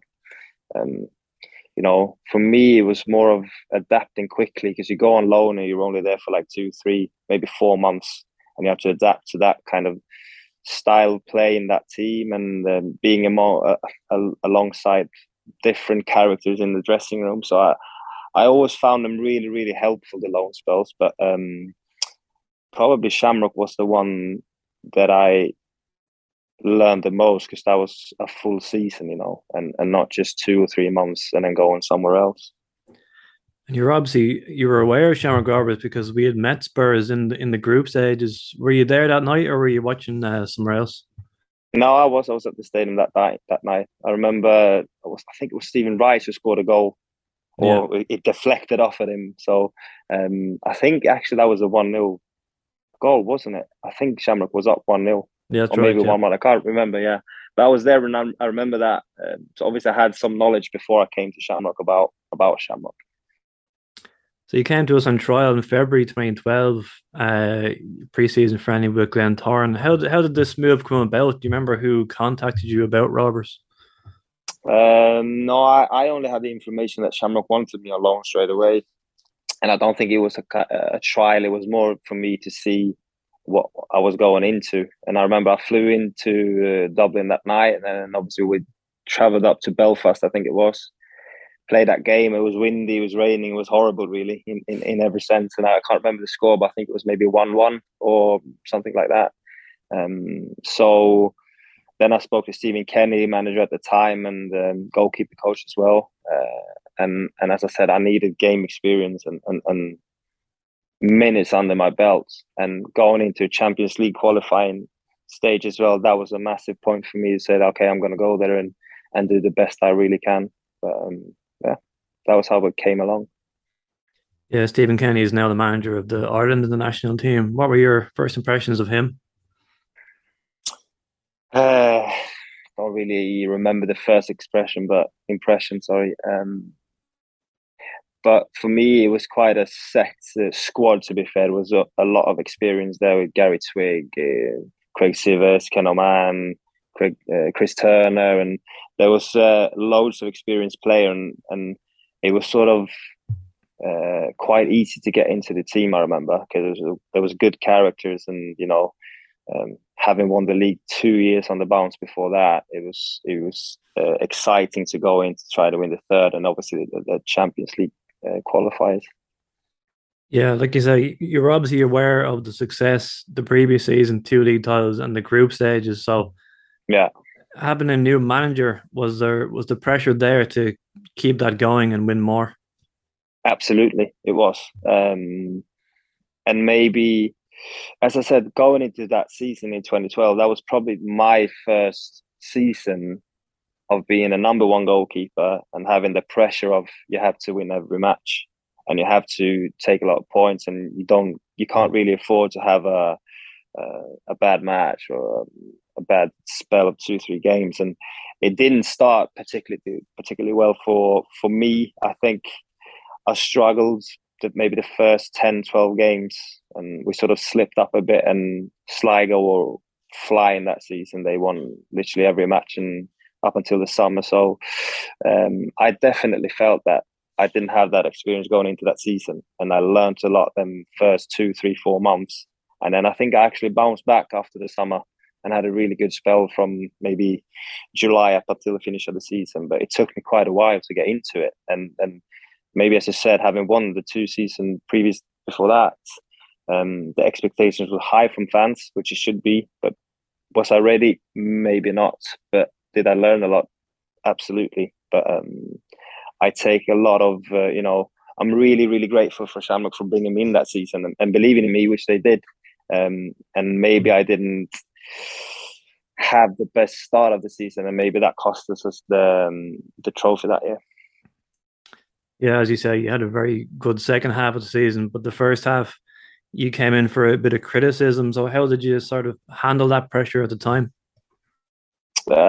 I took it to heart quite a bit, to be fair, because I wanted to do well, and I worked ever so hard in training to do well. But as a goalkeeper, you can't force situations in a match, and maybe I wanted to show a bit too much who I am, and what I could do. So, as I said, I learned a lot in them first 2-3 months, because it was a lot different coming from Spurs as well, with the training facilities and match facilities and all that. So I had to dig really, really deep to get up from that start, but I'm quite proud that I did.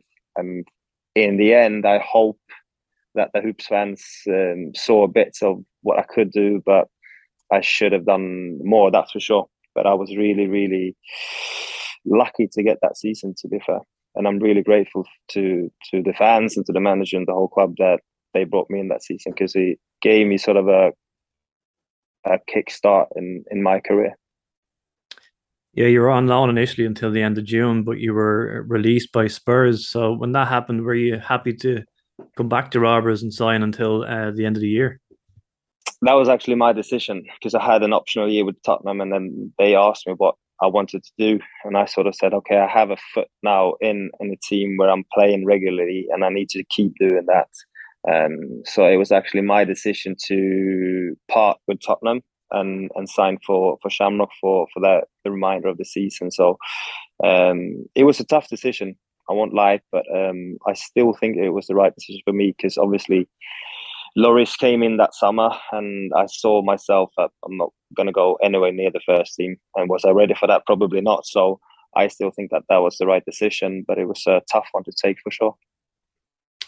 The Champions League game we played at Kranis.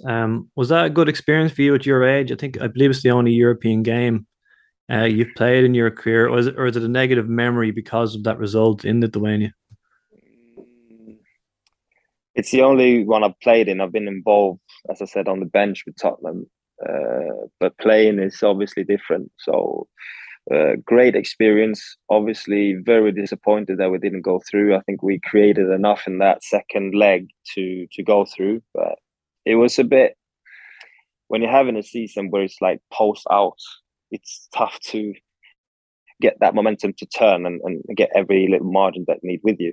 So I think maybe it was one of them seasons that we were unlucky, yes, but we maybe didn't deserve the full sort of luck that you need to go through in them kind of games. But experience-wise, it was a massive one for me. And even though it was in Lithuania, you still felt that playing European games is something different to playing league matches week in and week out. So you were playing quite well in the latter half of the season, but the team, of course, Stephen Kenny was sacked and Brian Laws came in. We're beaten in the League Cup final. Unfortunately, we missed out on Europe as well. So in general, did the season end in disappointment for Rovers? Yeah, it must have been disappointment, both from the players and for the fans. But I think when you had a success, as I said, winning the 2 years before that, and maybe a cup final as well, I can't really remember.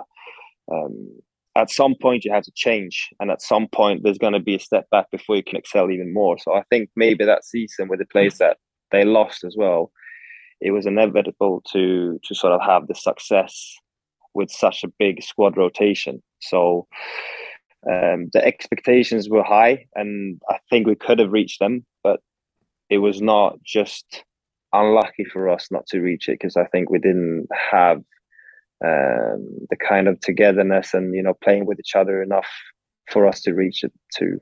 But we could have done it. We just weren't lucky or good enough to do it. And how did you find living in Dublin and as a city, and sort of who was your friends in the team? I stayed in a house with Chris, Civi, and Twiggy.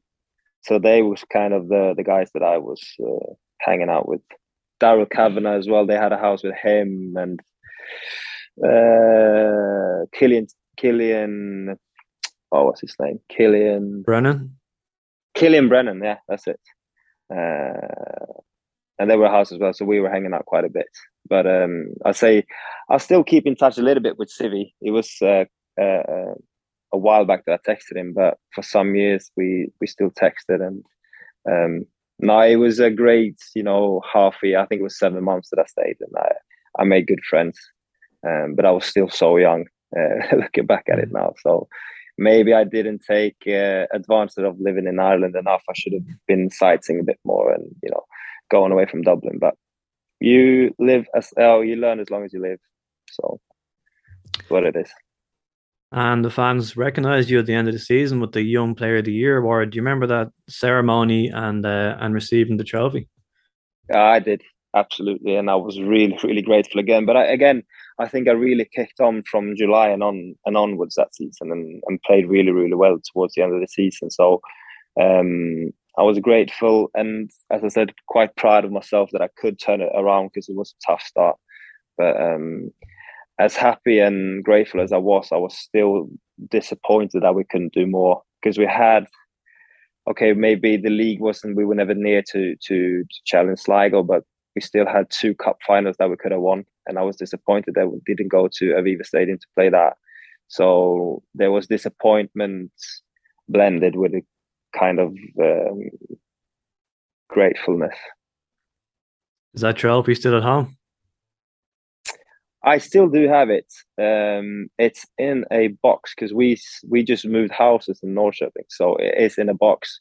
I take good care of it. It's wrapped up and all that, but I don't have a trophy cabinet at home that I put stuff in, because my missus won't allow me. But I still have it, and I still look at it from time to time.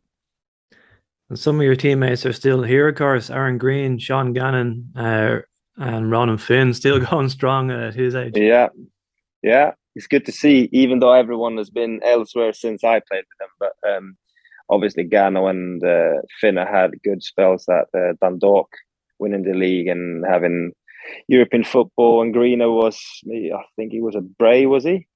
And he's been around, I think. Yeah, quite a few places. Clubs, yeah. No, I still see that, but I think Finna was always coming back to his hometown club, wasn't he? So, and obviously Gano was still young when I played. And I don't know if he's left that season or if he left the season after I left, but they have been having good careers ever since I left. So you spent 8 seasons at Örebro, your hometown club, and you won promotion in your first year, 2013. So it was a good start for you.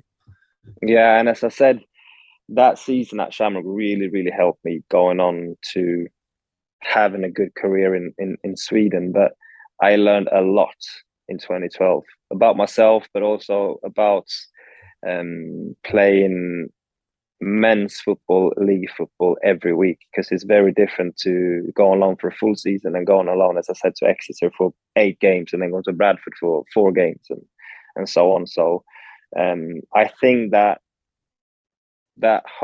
second half of the season in 2012 really helped me to bounce in Sweden in 2013, because that was a really good year for myself and obviously for Örebro, because they were relegated in 2012 and sort of said, okay, we're going to build a squad to bounce back straight away. I came in, 2 or 3 other players came in, and we literally just absolutely killed it in Superettan, as it's called in the second tier in Sweden. So again, I'm really, really grateful to Shamrock for bringing me in, because without that season, it would have taken me even longer to get my career into where it's gone. So, okay, I didn't maybe play as well as I could have done for the first half a season, but then from that, it was personally really, really important year for me.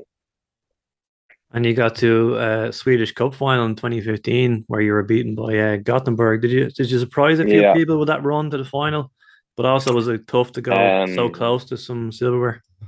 Yeah, I think it did, because obviously in 2013 we were promoted, and then we started the 2014 season really well. Then I had a fracture in my arm and missed out 9 games where the team didn't win a game.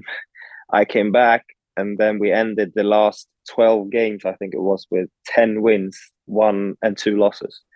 And from that into because we have the Swedish Cup in pre-season now, because our pre-season is so long without cup or league games. We have it from December up until mid-April. So they sort of rescheduled the Swedish Cup, made it into a pre-season tournament. So we went through the group stages, won against Malmo and Elfsborg, 2 big teams in Sweden, and then we had the cup final in May. But we started the league poorly in 2015, and then obviously we lost the final 2-1 to Gothenburg. But again, we had a really young squad, a squad of literally 90% players from Örebro as well. So we had a good squad, and I think the club should have built on that. But after the cup final, they sold a couple of players, and we never really turned it back around to what it was in 2013 and 14 and the start of 15. But that's football sometimes. You mentioned that Rovers, you wanted to play at the Aviva Stadium in the cup final like that. When we played there last time, it was 30,000 as a neutral venue. But now it's in Sweden. They do a draw for which team gets home advantage, and Gothenburg won the draw for home advantage. Do you find that unfair? Would you rather a neutral venue? Yeah, we were absolutely fuming with that decision, because that was the first year that they did the draw. Up until then, it was neutral pitch and then 50-50 between the fans and in tickets. But for some reason, they changed it that year, and obviously it went to Gothenburg, and I still don't think that draw was fair. But again, that's football, and we couldn't really do anything about it. We actually had the lead 1-0 in half time, but then they were so strong in the second half, and we didn't stand a chance to win it. But again, I still don't think that draw was 100% fair. And you won Goalkeeper of the Year in 2020. Would that been the best season for you personally so far?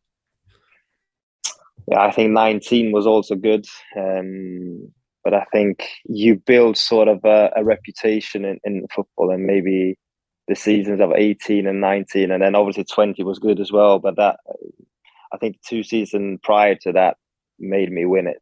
So maybe it was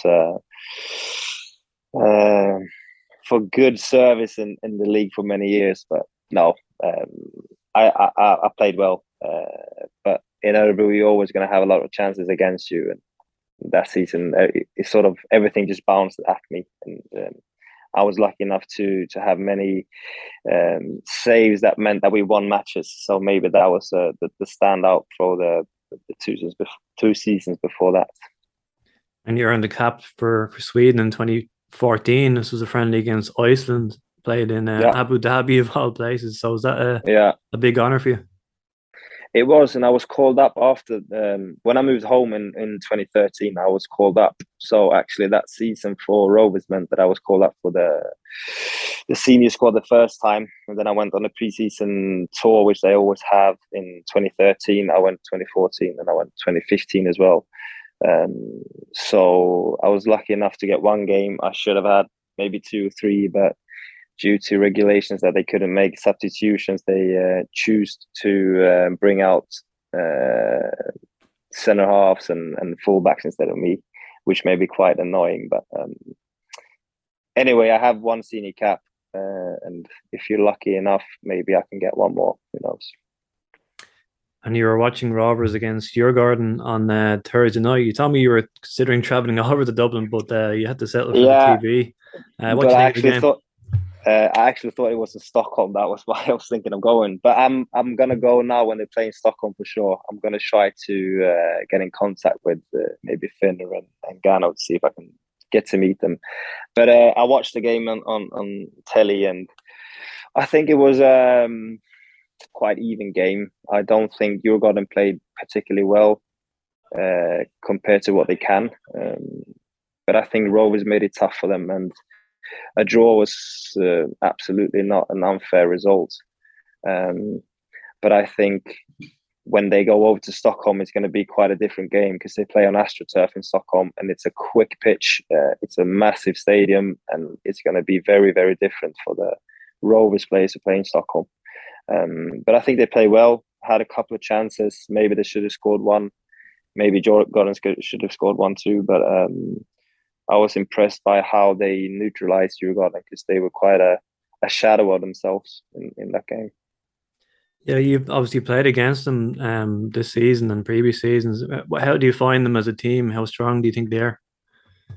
They're strong. They're second in the league now, and they're really, so it doesn't matter where you play them or when you play them. They always do the same thing, and they have a big squad. They have good players in every position, really. And actually, I was quite surprised by the lineup of them. I think they should have played a different kind of team, but they're strong now, and they've had the same managers for years, which means a lot. They have players just brought up with the club, but they also added, really good individual players to that. So they're quite a strong team. But see, it's football is not easy. It's about who wants it the most on the given day. So again, I was impressed by how Rovers sort of neutralized them, because I think Djurgården they play different where they play at home, so it's going to be interesting to see if they can do it again in the second leg. And in terms of predictions for the group, both games have been 0-0 so far. Who do you think is getting out of this group? I think Ghent will go through, and then I think it will be between Molde and Djurgården, actually, just because I think the away games for Rovers is going to be so different compared to what they used to. But again, if they can get a draw maybe in the first away leg and then sort of grab a win, they have all the chances to go through. But I think that the other teams are a little bit too strong for them this year. And finally, just a general question about goalkeepers. Our current goalkeeper is Adam Manis, back in his second spell at the age of 40. Yeah, and he seems to be getting better somehow. But he did make a couple of mistakes last year, but he seems to have that mentality of he's able to just forget about it and put it out of his head. Yeah. Does that come with experience, or is it a mentality? If you go back to your time at Rovers, you obviously made a couple of mistakes, but you recovered from it and you had a very good season. So is it a mentality of a goalkeeper, or is it age, or is it both? I think it's a mix of them. I think there's goalkeepers that does the mistakes and never bounce back, and then obviously that's a mentality thing. But I also think that Perry Suckling said this to me, the goalkeeper coach who brought me to Tottenham, that you're going to go through a season and you're going to let goals in that you think you're going to save. But it's impossible to go through a season without making mistakes or saving all the balls that you think you're going to save. That's just the natural of football. That's just the nature of football. So if you have that in the back of the mind and you sort of know, okay, that's one of them, and you go through, it's all about the next action. It's going to be tough, and you're going to be exposed, and you're going to be questions, and you're going to be it's going to be heaven and hell for a goalkeeper. But if you can sort of be constructive in the way you think, I think that's going to help you. But how to get to that point, that comes with experience, but it also comes with confidence. It comes with self-belief and all them things. So I think if you don't have enough mentality and enough of sort of strong will, you're never going to make it to the absolute top. But then again, it happens to everyone, and it's just how to deal with it and how to sort of be your best mate when you need to be your best mate, and then how to be critical when you need to be critical. That's my view of it, and that's sort of how I try to deal with mistakes and even good spells in games. That's it, Oscar. Absolute pleasure to meet you. Thanks for talking to me today. Thank you, Carl. Been a pleasure. If you see him over in Stockholm, will you politely remind them that we are fucking Rovers and not Shamrock? Yeah, there was a lot of Shamrocks there, right? It doesn't bother me as much as it does some people. Maybe when people were listening to that, they were yelling at me to cut in and say, "Stop that!" Yeah. But it doesn't bother when the Americans and the foreigners say Shamrock. Maybe the English, because you think they would get it more. So brilliant stuff anyway. And he spoke. It seems like he's still pals with with Greener and Gano. Yeah, and Djurgården actually played against Janssen there last night on Monday. Beat him with a 97-minute winner. Oh no! But it's counted for nothing because Häcken had already won the league with a 4-0 win over Gothenburg on Sunday. So it would have been good if that had gone to the last day and that was still on the line. Our Hammarby friends couldn't drag it over the line. So, yeah, brilliant stuff from Oscar. First ever league win for Häcken.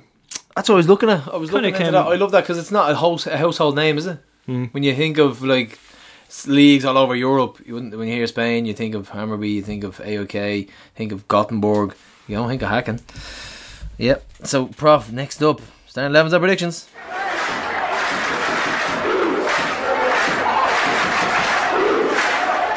Alright, I'm gonna go for a mad one here. Are we here after actually this first? Is there anything we're reaching? Are we going towards stats here? Is there anything we're on the cusp of, stat wise?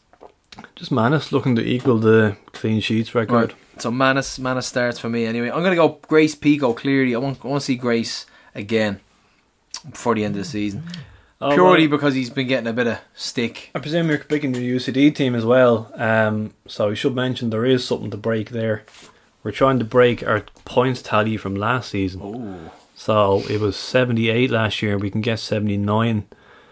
Brazzer is talking about next season maybe breaking the all-time record. Dundalk 87 in 2018. I thought we could only get 78, so that possibly changes my team now. Also, Manus and Brian Maher are level 15 clean sheets for the season. So Manus just needs the one.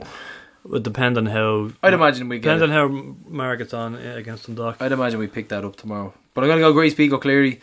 Lions of Faruja, bit of pace out wide. Hoare and Towell in the middle. Sean Horenbauer, our new midfielder in the middle of the park with Tell, who's been a late October signing. Midfielder. So I was gonna go, believe it or not, I was gonna go Ferzoi, Oidemo and Gideon, just to get them out there and have a look against the UCD team that are pretty much safe. I wanted to see even how it goes. After Justin's red card, you want to play him in Europe again? Does that go into the league? I presume he's suspended. Yeah. Cavo's suspended, by the way. Right, so Cavo's out as well. I think he has too many yellows. Oh, sorry, I'm picking my UCD team here. Apologies. This is my UCD team I'm picking. Totally forgetting about the other one. You're right, so that's my UCD team. Done. Ferzoi, Oidemo, Gideon. Who's the front? I go Oidemo. Get my goal. But for Djurgårdens, I'm going to go Manus. It's got to be Pico, Cleary and Hoare at the back. Who have we got in the middle? Who's patched up? So we know Cavo now. Well, we should mention Jack and Berkey came off the bench against Derry. I was hearing they wouldn't even feature again. But they came back, so it might be Grace. I actually would like to start both of them if they're fit enough. I think I'm going to go Grace Pico clearly here and have Hoare and Towell in the middle anyway, because that's possibly all we have fit. It depends on McCann as well. If McCann is fit, I'll probably take out Grace and I'll put Hoare in, but I want Grace to start against UCD. And then we'd slip in McCann into the midfield with Towell. Gary O'Neill is out, we know that. No point in pushing him. Lyons and Ferrugia on the wings again, and Gaff up front, of course. We give Watts a go. Watts has got to create and make chances in Europe and step up, because let's be honest, Europe has been a bit of a struggle for him. So I'm going to start Watts in this one, and I'd say we'll go Bourne if he's fit. Is this your Djurgården team? No, that's just off the top of my head. That's the UCD one. Yeah. But you definitely won't. Well, full strength against Djurgården anyway. Full strength against Djurgården. Considering what it's worth. Whether Berkey's fit now, he doesn't tend to play. You know, he never plays like Jack, Watts, Burke, Gaffney all at once, does he? I know we're not a massive fan of Watts and Burke or Watts and Jack playing together, but I think that they need to break that one. I'm gonna go for it's nothing to them, dead rubber to them, but once again it's financial as well. So fuck it, we'll go for a win, Prof. 1-0 win, late one.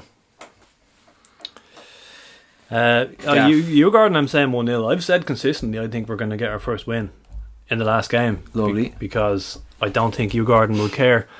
But even then, they'll be tough to beat. Even though they've topped the group and they don't need anything from it, it would still be a great result if we got it. But I'm saying 1-0. 1-0 to the Prof. UCD. Tonkin for me, 5-0. UCD are just waiting for a playoff now, so meaningless game for them. I just think back to that game against UCD earlier in the season, up in the hill, and we went 3 up, and then nothing happened.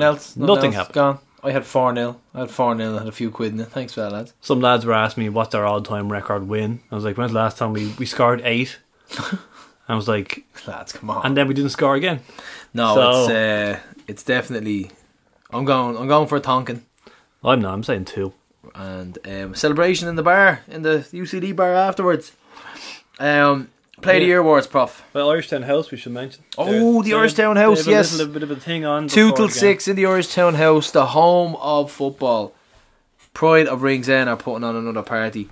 A top group, great lads, all fantastic people, good football, good Rovers lads, and they're putting on 2 till 6. So Hooperman will be there, and he'll have a head. It hasn't been severed. Won't be headless Superman, and I'm hoping we can have the trophy there. But if it's banjoed, we're not sure what's going to happen. We're going to do our best. But make sure you head out. The trophy still looks like a trophy. It's just, please hold both ends of it. Yeah, very tightly. Yeah. So it's 2 till 6 in the IH in Ringsend, and then on to 7 o'clock kickoff in UCD. So it's a big one, Prof. Big one. We're going to have a bit of crack and a few points. And the Player of the Awards, Prof. Guest lineup. We have. See, you've added some Ringsend men there. Absolutely jam-packed stage. How are they all going to fit in the stage? Oh, we'll get them on, Prof. We'll get them on. So we're saying what we got. We've got Hoare, we've got Gaff, we've got Gary O'Neill, we've got Andy Lyons, we've got Alan Mannis, the Ringsend crew. We've got a serious lineup, Prof. It's all going down. We've got all sorts of surprises planned. Tifties.com, TFTES.com. I have to spell it out now. And it's gonna be a fucking great night. We've a band booked, we've a DJ, we've a saxophone, there's food, drinks, the whole lot. It's party time, Prof. Is it the same saxophone guy? I saw a video of one playing in the Abo. That's him. Same man. Yeah. Daddy Sax, as they call him. That's him. And if you want to come down and check it out, come on down. The Sax tunes. The Sax tunes. But so in terms of Europe, 34,770 kilometres travelled so far. Oh, I like that, Prof. By Rovers. If you know, it was actually a quiz question on Twitter. Somebody won tickets. They got closest to the figure.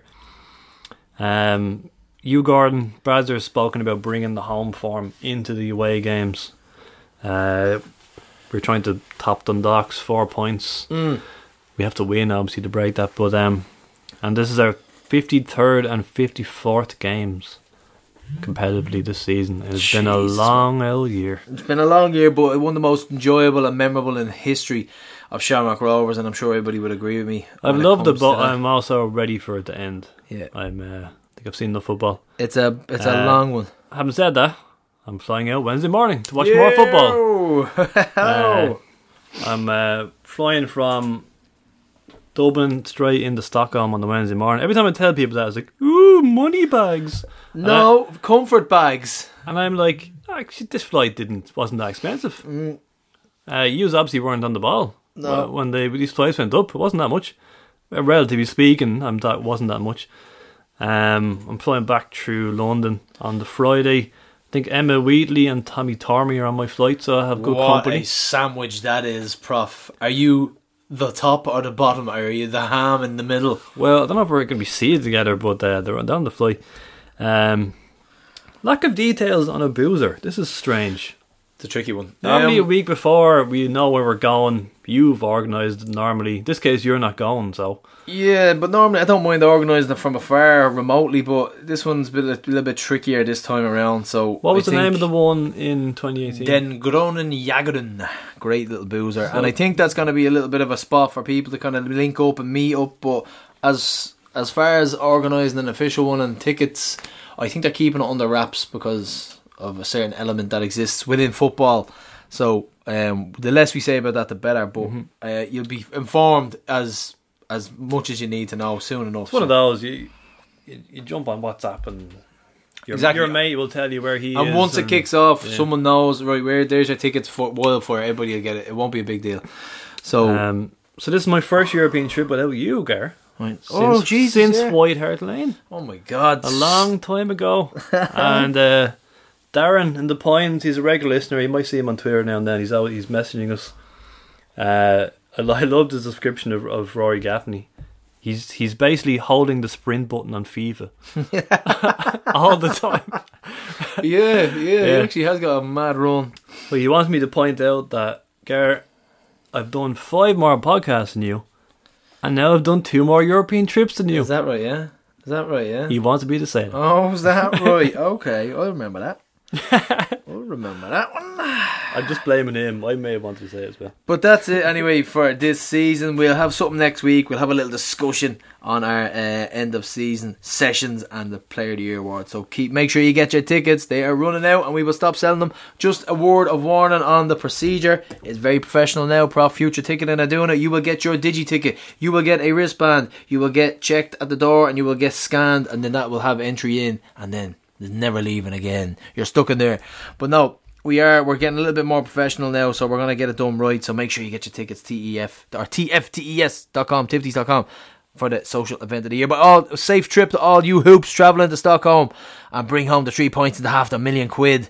And we'll see you in the IH on Sunday. So keep on hooping. See ya.